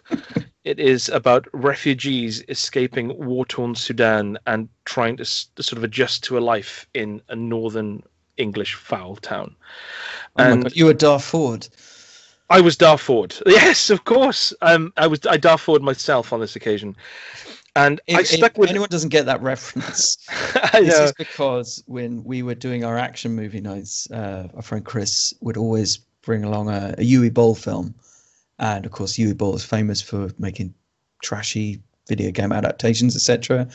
And so he brought around one by Uwe Boll called Darfur, and it was about the genocide in Darfur. It's a really hard-hitting film about horrendous violence and rape. So persecution and child abuse. And we were like expecting to watch Alone in the Dark 2 with Lance Henriksen. So basically, this has come into the vocabulary that if think you're going to watch one thing and it turns out to be something much, much harsher and more depressing and more thought-provoking. That's known as being Darfur-ed. Yeah, and it should make its way into the common lexicon, really. It is Darfur-ed. So yes, I Darfur-ed myself, and normally, if I was by myself, I would have thought, "Oh, this isn't my thing." But it's clearly a good film, and it's clearly it feels like a bit of an important one as well. So I stuck with it, and I was in the wrong frame of mind to watch this film. It was Halloween. I wanted something throwaway and sort of, slash-tastic, and it is much more thought-provoking than that. So, Bol and Riel are a couple that escape in sort of under uncertain circumstances from South Sudan, and they are given housing in, I think it's somewhere up north. I don't think it's in London. It seems dismal, so I assume it's up Burnley? north of England. So Burnham on Sea. Apparently, that's a really nice area. Matt Smith is in the Doctor Who. Matt Smith is the sort of housing association contact from that gives them this house, and the house is just a shithole. It's on like obviously on a council estate with loads of crap in the garden, and there's like no wallpaper. It's horrible. There's a stained mattress. They clearly haven't cleaned it from the previous occupants because there's like pizza boxes filled with cockroaches and stuff in there. And the whole film is, whilst they're being haunted by this sort of presence that they're trying to understand and get to the bottom of, they're trying to integrate into British life, and while they're living in this sort of squalor, they every time they're told about like a real like sort of problem with the basic hygiene and functions of the house, they're just kind of told, well, you should be lucky for what you get.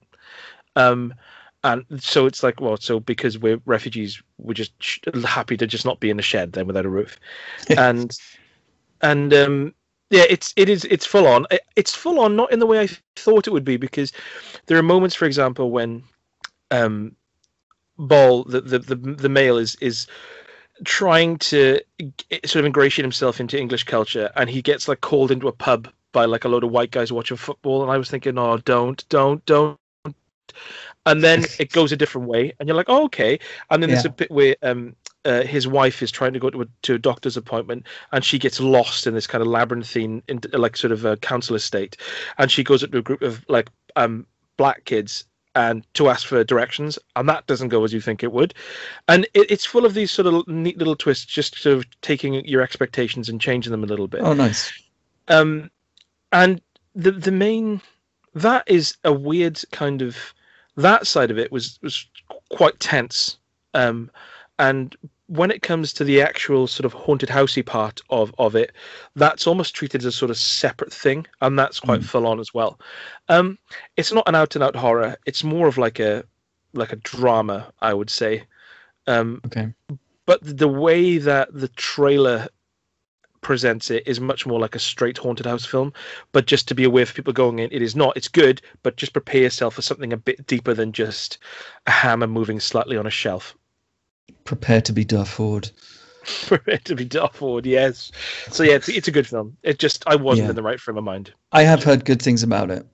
But yeah, I didn't realize how full on it was, to be honest. But that sounds like an interesting twist on the kind of ghost story tropes, I guess.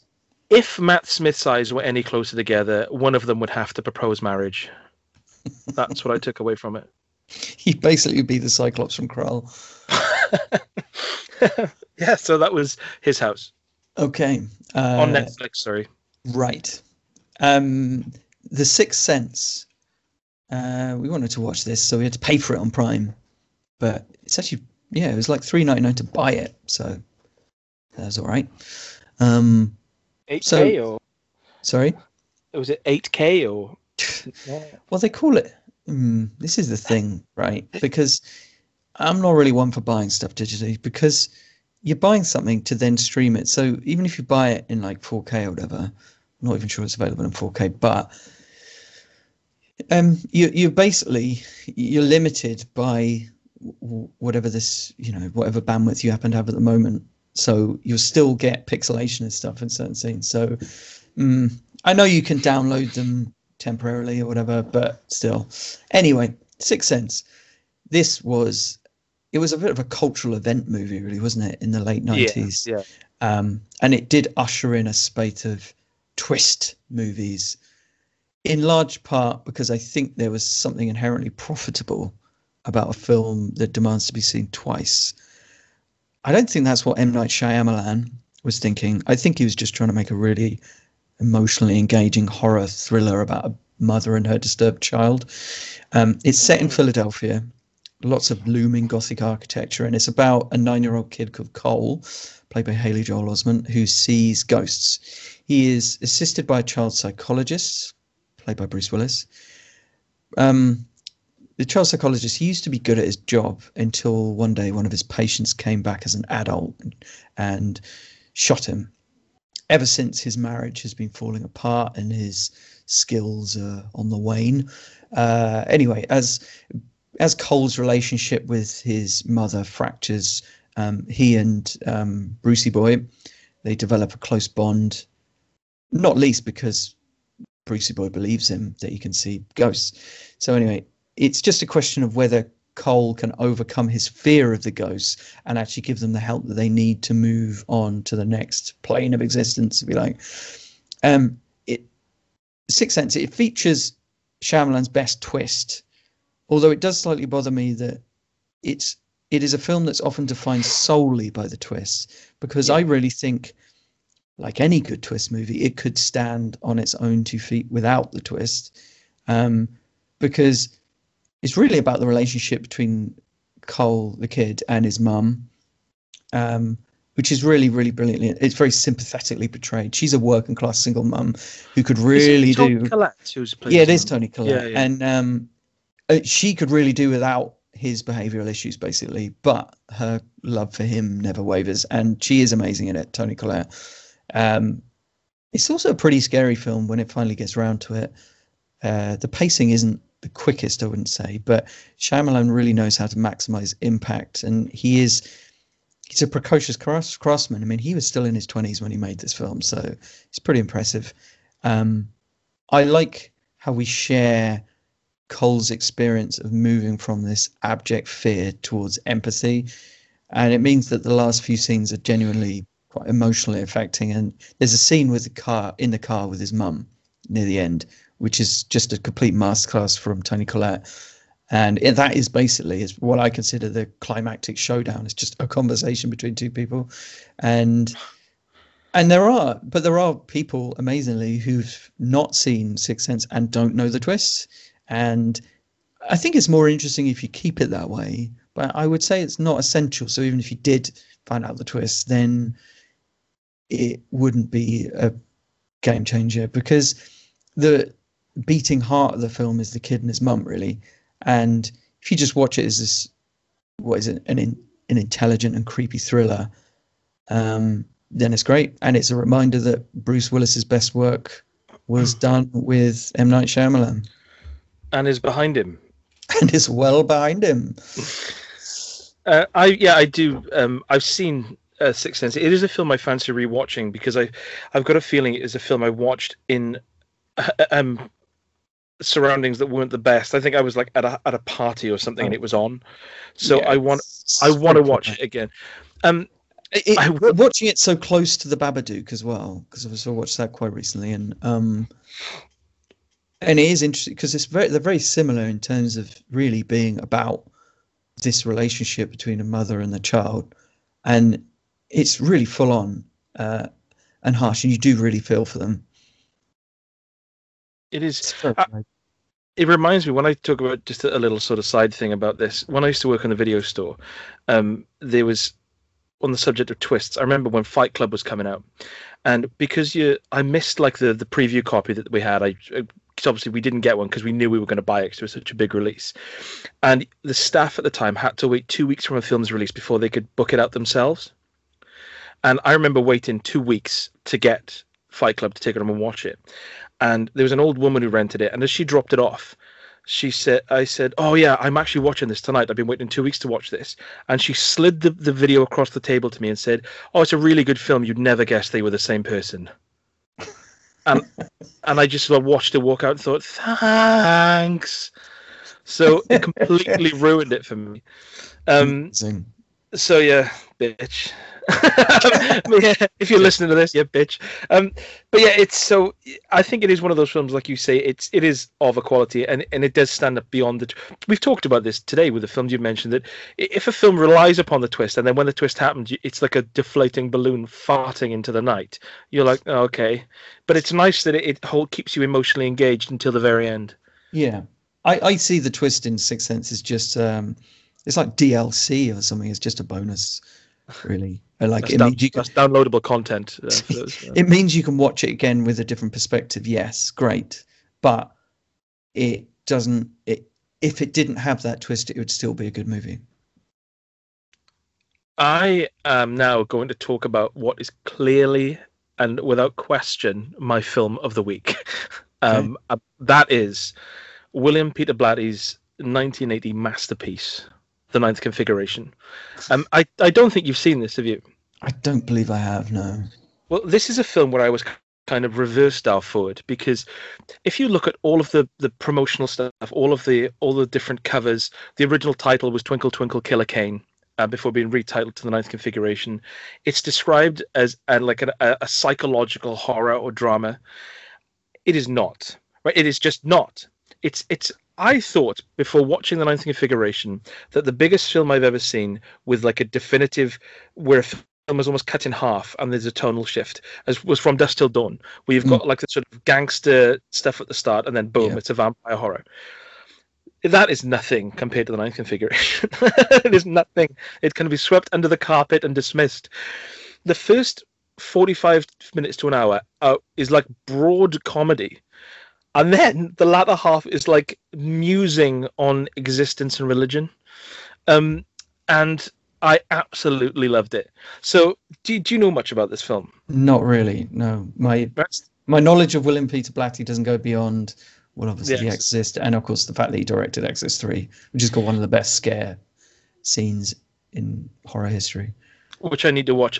I think is it Jason Miller who plays Father Karras? I think so. Yeah, he's in this film. Brad Dourif is in the third one as well. The cast of this film is amazing, right? You've got Scott Wilson, who obviously he's passed away now, but was mainly known for the Walking Dead films. Stacy Keach is the main psychiatrist. Jason Miller, who's Father Karras. Ed Flanders, who has the most amazing hair I've ever seen, like jet black curly hair, and then just grey side. He's good. It's got Moses Gunn, isn't it? Robert Loggier's in it. Joe Spinell, Tom Adkins. I was in heaven. My trousers were nowhere to be seen. Every time anyone introduced themselves, they were gone.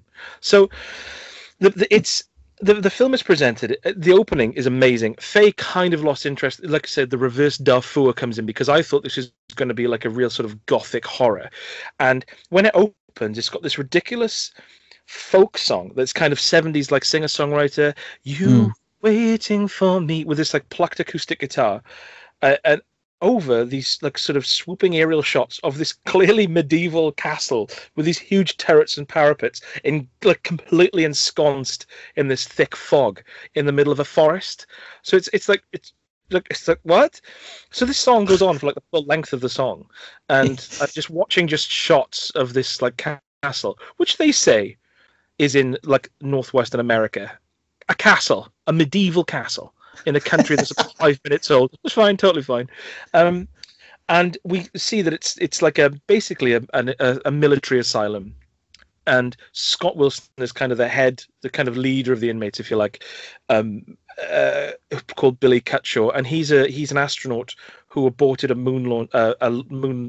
rocket launch as it was happening, and just supposedly totally lost his mind. And the inmates are kind of running riot, and Stacy Keach turns up as the newly assigned psychologist who's there to try and sort of gain some sort of order. But his approach appears to be just to let them live out their madness, just to sort of study it and let them roam free effectively, and then obviously deal with it when he fully understands it. Stacy Keach is amazing in this film.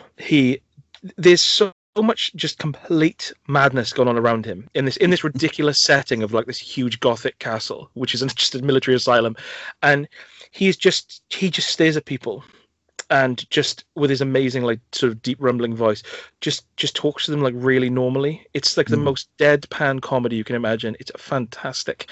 It's hard. It's hard to describe some of the funniest bits in this film without giving them away, because some actually act as sort of like little plot points. There's a scene in. I'll do a couple just to give you. It's so funny. There's a bit at the start where Scott Wilson's just completely balmy, running around and stuff, and Stacy Keach is just sat working in the night, and it's like it's a storm outside, and he's sat in this ridiculous office, and there's stone walls around him, and he's just like writing on the patient notes.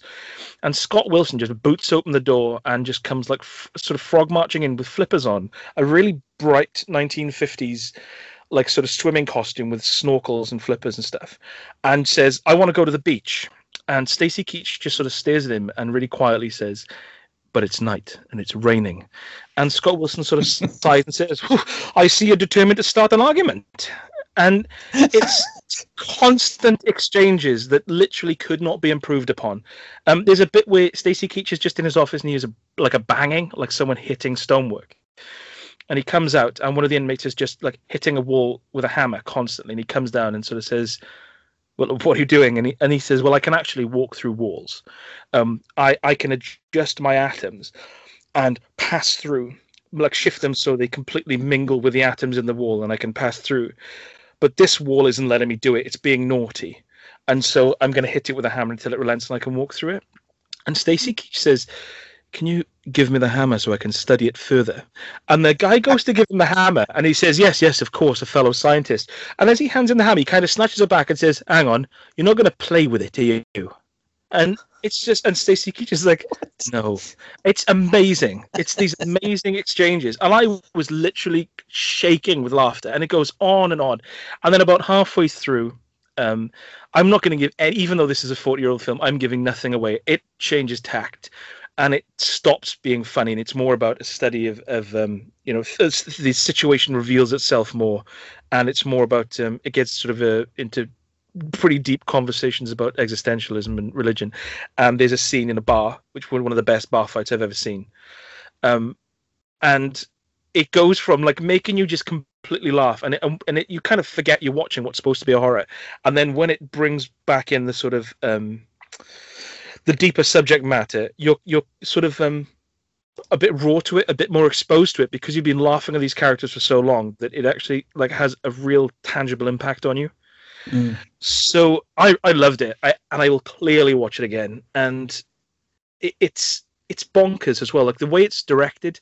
I think this was the first film William Peter Blatty directed, and it's like it does these weird cutaways to like fantasies and hallucinations, but not in like a, like how we talked about Point Blank, that I think is 1967 with Lee Marvin, and it's like really heralded as a great film, but when you watch it now, it's just kind of dated in a tedious like 60s druggy way. 60s trippy, trip sequence way. Yeah, it doesn't do that in this. It'll do like odd cutaways for like a few seconds and come back, but it's kind of within the narrative. It's not just like a 60s hippie drug trip, which is good.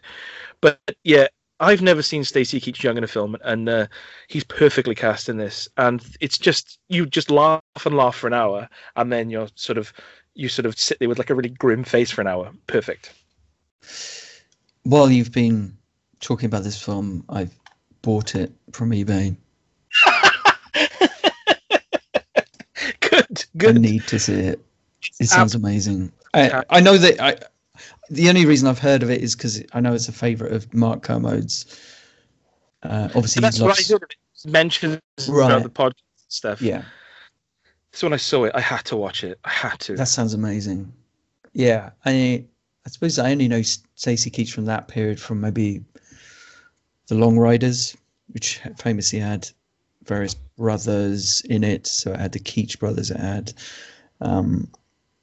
Quaid brothers in it. But yeah, he's good. He's got gravitas. That's his voice, isn't it? Really. Oh, he's amazing, his voice. And in this film, like you said, there's so much. It's all of the inmates have got like, they're mad, but in a kind of sort of comedic way. One of them is trying to cast a Shakespeare play with the entire cast of dogs, and it's like this kind of balminess. And Stacy Keach just sort of standing there, stone faced, staring at everyone. Is just fantastic. Right. Well, obviously, no, I'm going to watch that because I've just purchased it. Right. Okay. All right. Let's talk about the Goonies, which Let's. is you can pay for it on Prime, or I checked and it's on Now TV. Um, Now the Goonies, obviously, this is quite a cult '80s favorite from bang in the mid '80s. I do remember watching it as a kid, although it doesn't have the same feeling of nostalgia that it does for some people. I remember always finding the shouting annoying. Anyway, the story is that a bunch of homes are going to be bought up and destroyed, decimating this small coastal community in America.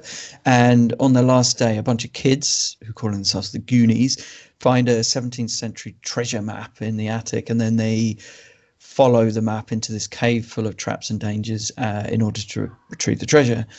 They're being chased by some clumsy mobsters who also want the treasure. The cast includes the likes of Josh Brolin, Corey Feldman, Robert Davi, obviously, Joe Pantoliano, Martha Plimpton, a lot of 80s faces there. I mean, they're mostly caricatures, but they're all good actors, bringing life to the parts they play. It's directed by Richard Donner, who's obviously known for Superman and the like, and Lethal Maverick. Weapon. Yeah. Yes, and he has a naturally quite a grand and cinematic eye. So there's some really gorgeous scenery and good crane shots. Production design and set design is atmospheric. I always loved how the kids interact with the surface while they're underground. So, for example, they'll look up through a well and talk to people on the surface, and it captures that sense of childish wonder that what can seem like this kind of mighty adventure is actually just some crappy cave, just below the surface. It's not that exciting, but they make it exciting. So there are not any discarded needles down there as far as I can see, but I'm sure they're there somewhere. Obviously, Goonies is a touchstone for the likes of Stranger Things, although it's more grounded than Stranger Things and a little bit smarter, to be honest. It's really an ode to the imagination and the embellishment of children's imaginations. It's like they're not just sharing the experience, but also sharing the experience and making it more magical than it truly is. So in that way, perhaps they're just collectively ignoring the needles. Not sure. There's a very specific style to the way that the characters are directed, or the actors are directed in the film. It's kind of this competitive spirit to the kids' conversations, where they're kind of talking over each other a lot, shouting over each other, if you like, which is actually quite true to life. And it almost feels improvised at times. They're talking over each other, stumbling their words and stuff. And it gives the film a very high energy feel, but it can be quite exhausting and a bit shrill, to be honest. There probably is just about enough here for modern audiences without the need for nostalgia. It's a very uncynical film, sort of very earnest. I always found the finale a bit dull, though, because it's basically just this slightly lethargic slapstick fight on an old ship. And I kind of always wish there was something a bit more magical, a bit more mysterious, a bit more ambiguous. The way you got like Indiana Jones films. Yeah. They'll be quite grounded for a while, and then there'll be some form of magic at the end, some literal magic, and it kind of takes it in a slightly different direction. There's not really any of that. It's a bit mundane, the ending, but the action is clear and varied, and the comedy mostly holds up. There is a really funny scene where the fat kid Chunk recites his life story to the mobsters, and it keeps cutting back to him, and he's getting more and more upset and desperate, and it just keeps going back to him, and he's like halfway through the story, a bit further through the story. It's quite funny, that the sentimentality is obviously quite grating, but I think I'd take sentimentality over self-awareness and self-reference any day. So I'm happy to. That's a tough choice, but yeah, I suppose you're right. Yeah. So yeah, it's still pretty good. I think if you loved it the first time, you're still gonna love it.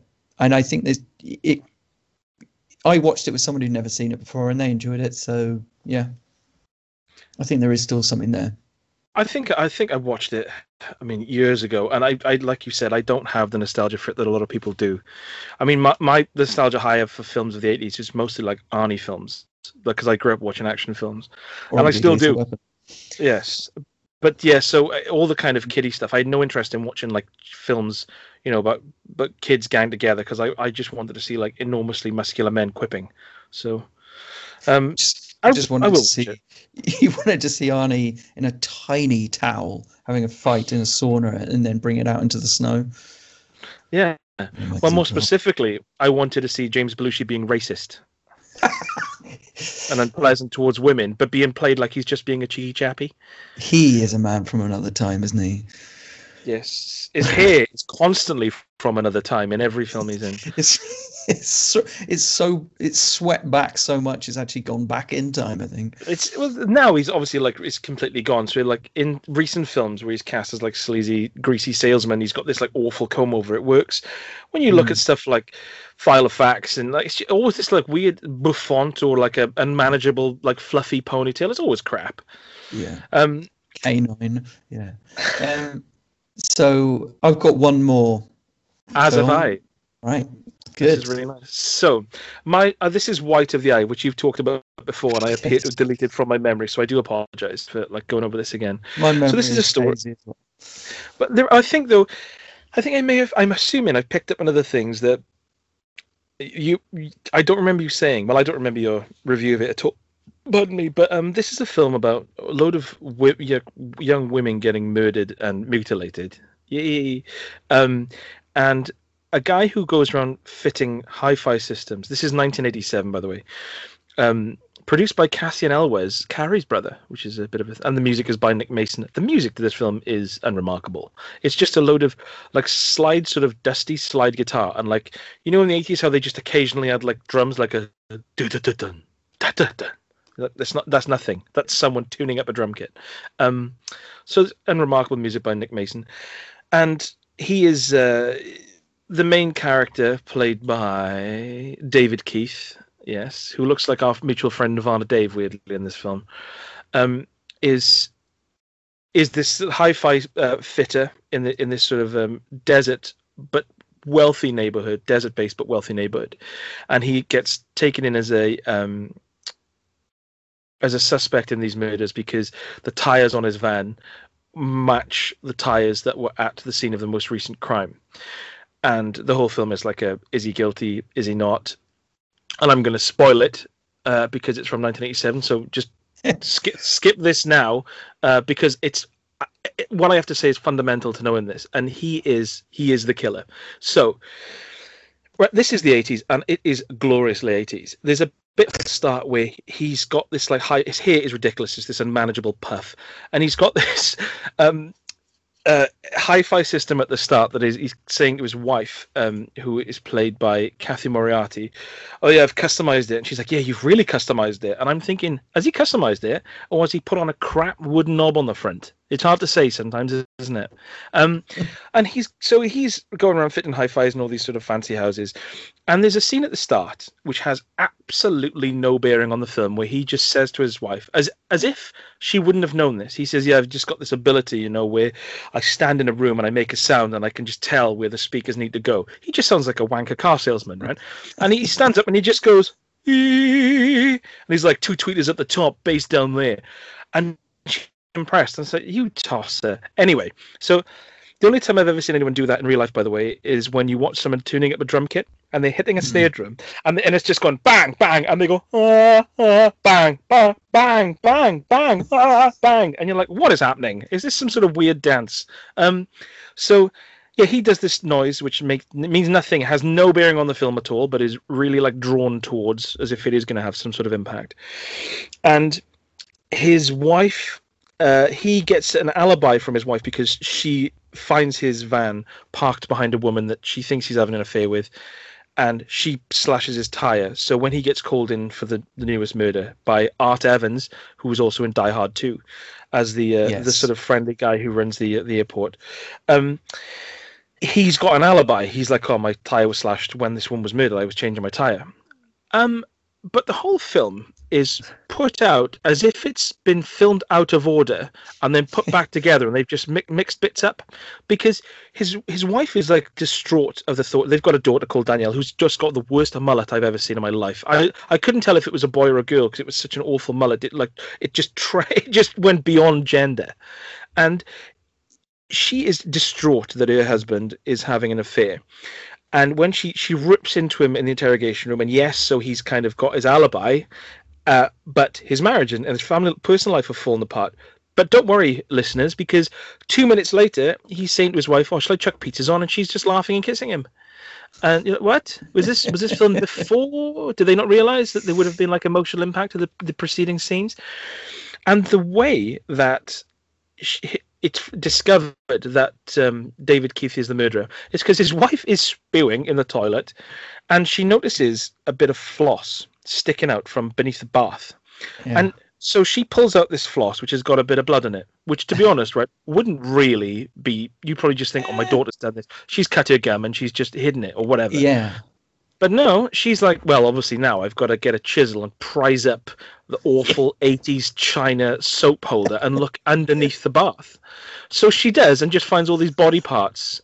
And the way she deals with her husband being like a brutal serial killer is to not call the police and say, oh, do you know what? I know only minutes ago I gave him an alibi, but I've actually just found body parts in my bathroom. She goes downstairs and said, can I just talk to you about what I found behind the bath?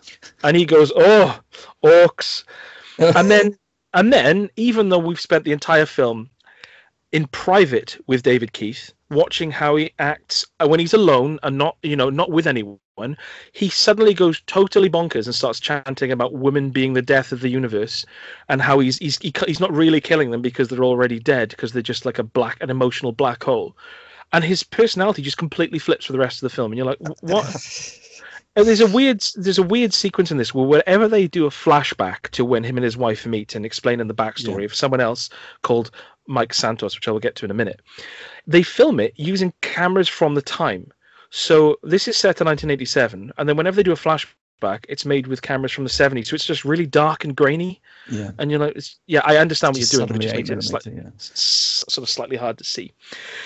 There's also, aside from him standing in rooms and making noises and pointing at where speakers should go, as impressive as that is, the man who he sort of stole his wife from, Mike Santos, when we last see him, he is just this sort of slightly greasy, suave kind of like sort of gangster, like low-level gangster type. And his wife stops at a petrol station at some point and hears someone singing a song, and it's this guy from 10 years ago, like her ex, that she left for David Keith. And he basically looks like Milton from Office Space, but with worse hair and thicker glasses. Now, and he's got this enormous scar across his head, and he's clearly got like mental problems. So she starts talking to him, and he says, oh yeah, I've been in prison and I had a massive accident, none of which is explored. She doesn't even ask him. If someone bumped into me after 10 years and I said, I've been to prison and I've had a serious head injury, and they went, oh, and like didn't pursue it further, you'd think, oh, okay, then don't worry about that. But then this guy starts claiming that he can now see into the past and future, right? Oh, yeah. So I know he is busy. So must be confusing. He says to this woman, don't tell David Keith that you've seen me. It's important that you tell him you haven't seen me. So she obviously goes on and says, oh, I bumped into Mike earlier on, he's bonkers. Now, if this man could see into the future or past, he would know that is exactly what would happen. So it's like the script is only thinking one step ahead, but the film has to go 2 steps beyond. Yeah. So at the end of this film, you just get David Keith making his stupid noise in a quarry again for no reason, and then Mike Santos turning up and supposedly, even at the end, claiming he can see into the past and future, which is another plot point that's really like your attention is drawn towards it, and it's just clearly has no bearing because he's constantly surprised by the events of the film. It's such a weird mess. It's interesting. I'm glad I watched it because the first half hour is kind of like a typical slasher, and then it's just that they dropped the script on the floor, picked it up in the wrong order, and just carried on filming it. I found my notes from when I saw it, and I described it as it starts out as an art rock slasher film, and then turns into a kind of a crime film before turning into a home invasion thriller. And I also said it looks gorgeous, and while the story is confounding and elusive, it's so odd that it's kind of unputdownable. Yeah, I I could also not. mentioned that it's sadly not Keith David, but David Keith, unfortunately. But we can't have everything, can we? Yeah, It's completely, yeah, baffling film. But nothing else quite like it, I suppose. I have to Because why say, would anyone make anything like it? yeah, I knew I was going to be in for a treat, and I knew I'd watch it straight through because it's made by Canon Films, and the only other horror I know that Canon have made is Hellbound, starring Chuck Norris, which is the film that basically ended them. So I was intrigued from the get go, the moment that Canon logo I came up, and suppose I'm glad I watched it. the only reason this film didn't end them is because I guess it was probably made pretty cheap. I'm supposing. Yeah, true. Yeah. It's So yeah, astonishing. it's I can't even tell if it's a good film or not. To be honest, it's just a bizarre film. One to watch probably once. You're unlikely to go back to it too many times, I wouldn't have thought. Uh, Yeah, yeah. So where did you watch that? Is that on Prime? it was No, on it's Prime. Prime, isn't it? All Yeah. right. Let's finish with Doom, which is on Netflix. This is an action sci-fi horror thriller made in 2005, and it has a relatively esteemed cast. It's got Dwayne Johnson, who is still to this day credited as The Rock in this film, as if Dwayne Johnson wants to distance himself. Carl Urban, Rosamund Pike, and Doug Jones gets to play a couple of the monsters, which is good. I think the year is 2046. It's set in. It's a bunch of grunts are sent to Mars through a ridiculous, like bubble-based transport mechanism to investigate a possible catastrophe on the planet. Like a sort of trash horror version of Solaris, they find out that the scientists have gone bonkers. Some of them are turning into zombies. Some are mutating into these vicious beasts. And Rosamund Pike plays a scientist who may or may not be aware that her colleagues have been doing genetic experiments, which is what caused the outbreak of madness and violence. So Dwayne Johnson, The Rock, he is kind of cast against type here in a way because he's this ruthless, foul-mouthed bad guy. I can't really imagine him playing such an unequivocally cruel character today. And obviously Rosamund Pike's good, and Carl Urban is someone who he just elevates stuff. He knows exactly how to hit the right tone for these sorts of movies, you know. Well, we're both big fans of Carl. I think actually, sorry to interrupt. One of the things I was going to say is that when I watched this is what 2003 or four or something like that.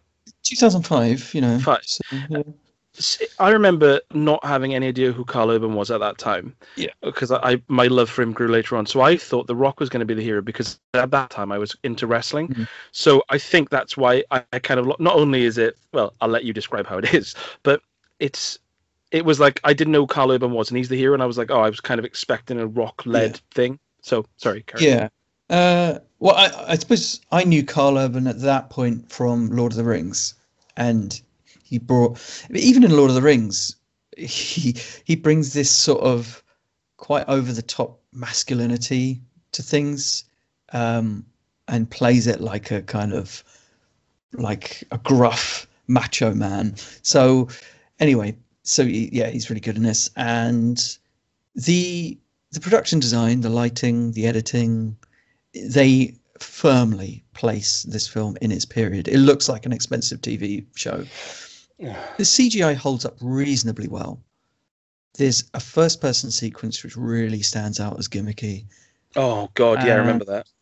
Yeah, but it did occur to me when I was watching that. It's interesting to think that actually the latest Doom games actually look better than the live-action footage in that sequence, which is quite a thing to consider. Because, of course, at the time, it would have been Doom 3 was the film coming, the game that would have been around that time. So it does take a lot of its kind of visuals from that.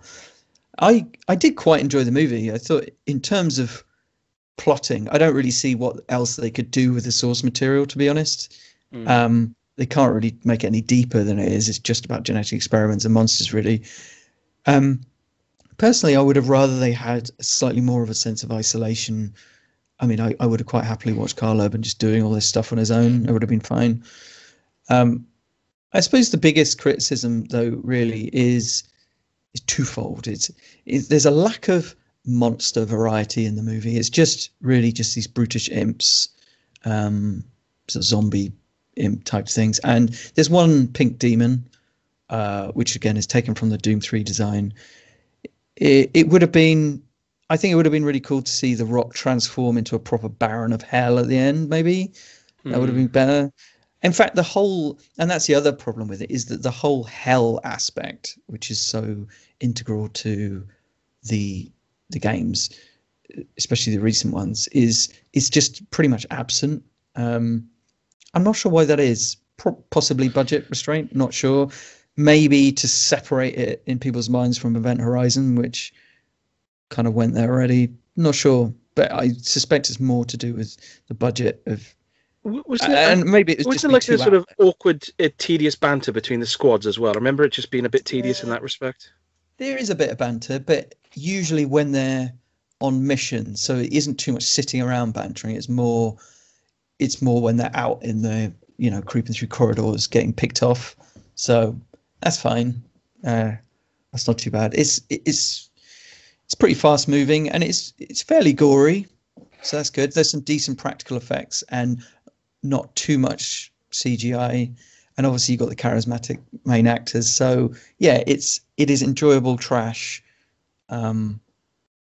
which is definitely elevated by its cast, who clearly know what they've signed up for. You have kind of made me want to watch this. I mean, I haven't watched it since it originally came out, and I dismissed it at the time. Yeah, I don't think Faye's seen it, so this could be a good opportunity, actually. Yeah, you have enticed me. I didn't expect that. Yeah, so that's it. That's everything I have this week. Yeah, I mean, one final thing is that in White of the Eye, when his wife finds those body parts just like clumsily hidden in plastic bags, like behind the bath, it's drawn to our attention in the film that he's got an entirely separate barn that he uses as a workshop that no one ever really goes in. So he could have just kept it in there, really. And his wife wouldn't find it when she's spewing. So brilliant. So obviously, for me, the film of the podcast has got to be The Ninth Configuration. I adored it. It feels so good. I bought it live. As I was talking about it, yeah, the first time that's happened. So what would yours be? Well, I think that it's got to be. I mean, obviously, The Sixth Sense is great, but everyone kind of knows about that. I think it's got to be, if in terms of documentaries, and well, there's only one documentary, What Killed Michael Brown, but it's obviously pretty heavy and it's for a very specific purpose. But I think if you're Gremlins 2, I think would probably be my recommendation, because it's perhaps a film which is possibly overshadowed by the original, and possibly people might be assuming that it's not as good, but I would say it's better and a lot of fun, and got some really cool monster designs and genuinely funny. So yeah, I'd go with Gremlins 2, the new batch. Gremlins 2 and Ninth Configuration. What a back-to-back that would be. Yeah, no, it's actually, we've had some pretty good films this week, which is always nice as opposed to just a load of mediocrity. So yeah, usual question from me: have you got anything on the way or things lined up? I've got nothing. I do actually. Yeah, I mean, I just watched The Butterfly Effect, and I started watching something else. I'm working my way through Venom, but I feel like I need to be more in the mood for that because I'm struggling. But yeah, yeah. So maybe those two next time. How about you? Anything on the cards? No, maybe Apart from Police Academy. Yeah, the entire mission to Moscow. No, I'm nothing. I'm a bit of a chancer. I just have a bit of a scroll and see what jumps up to me, and that's how you come across gold like Ghostkeeper. But hopefully, Ninth Configuration will be here by the time we next meet. So Oh, that would be amazing. Yeah, I can understand why. I realize I'm in the relative minority when it comes to Venom, but it's just because I love the character so much. But yeah, no, to let me know what you think, and I'll find out next time. Excellent. Well, all my love. Some of mine, and the rest soon, but never all. And I shall speak to you soon. Cheers, love. Bye bye. Bye. Bye.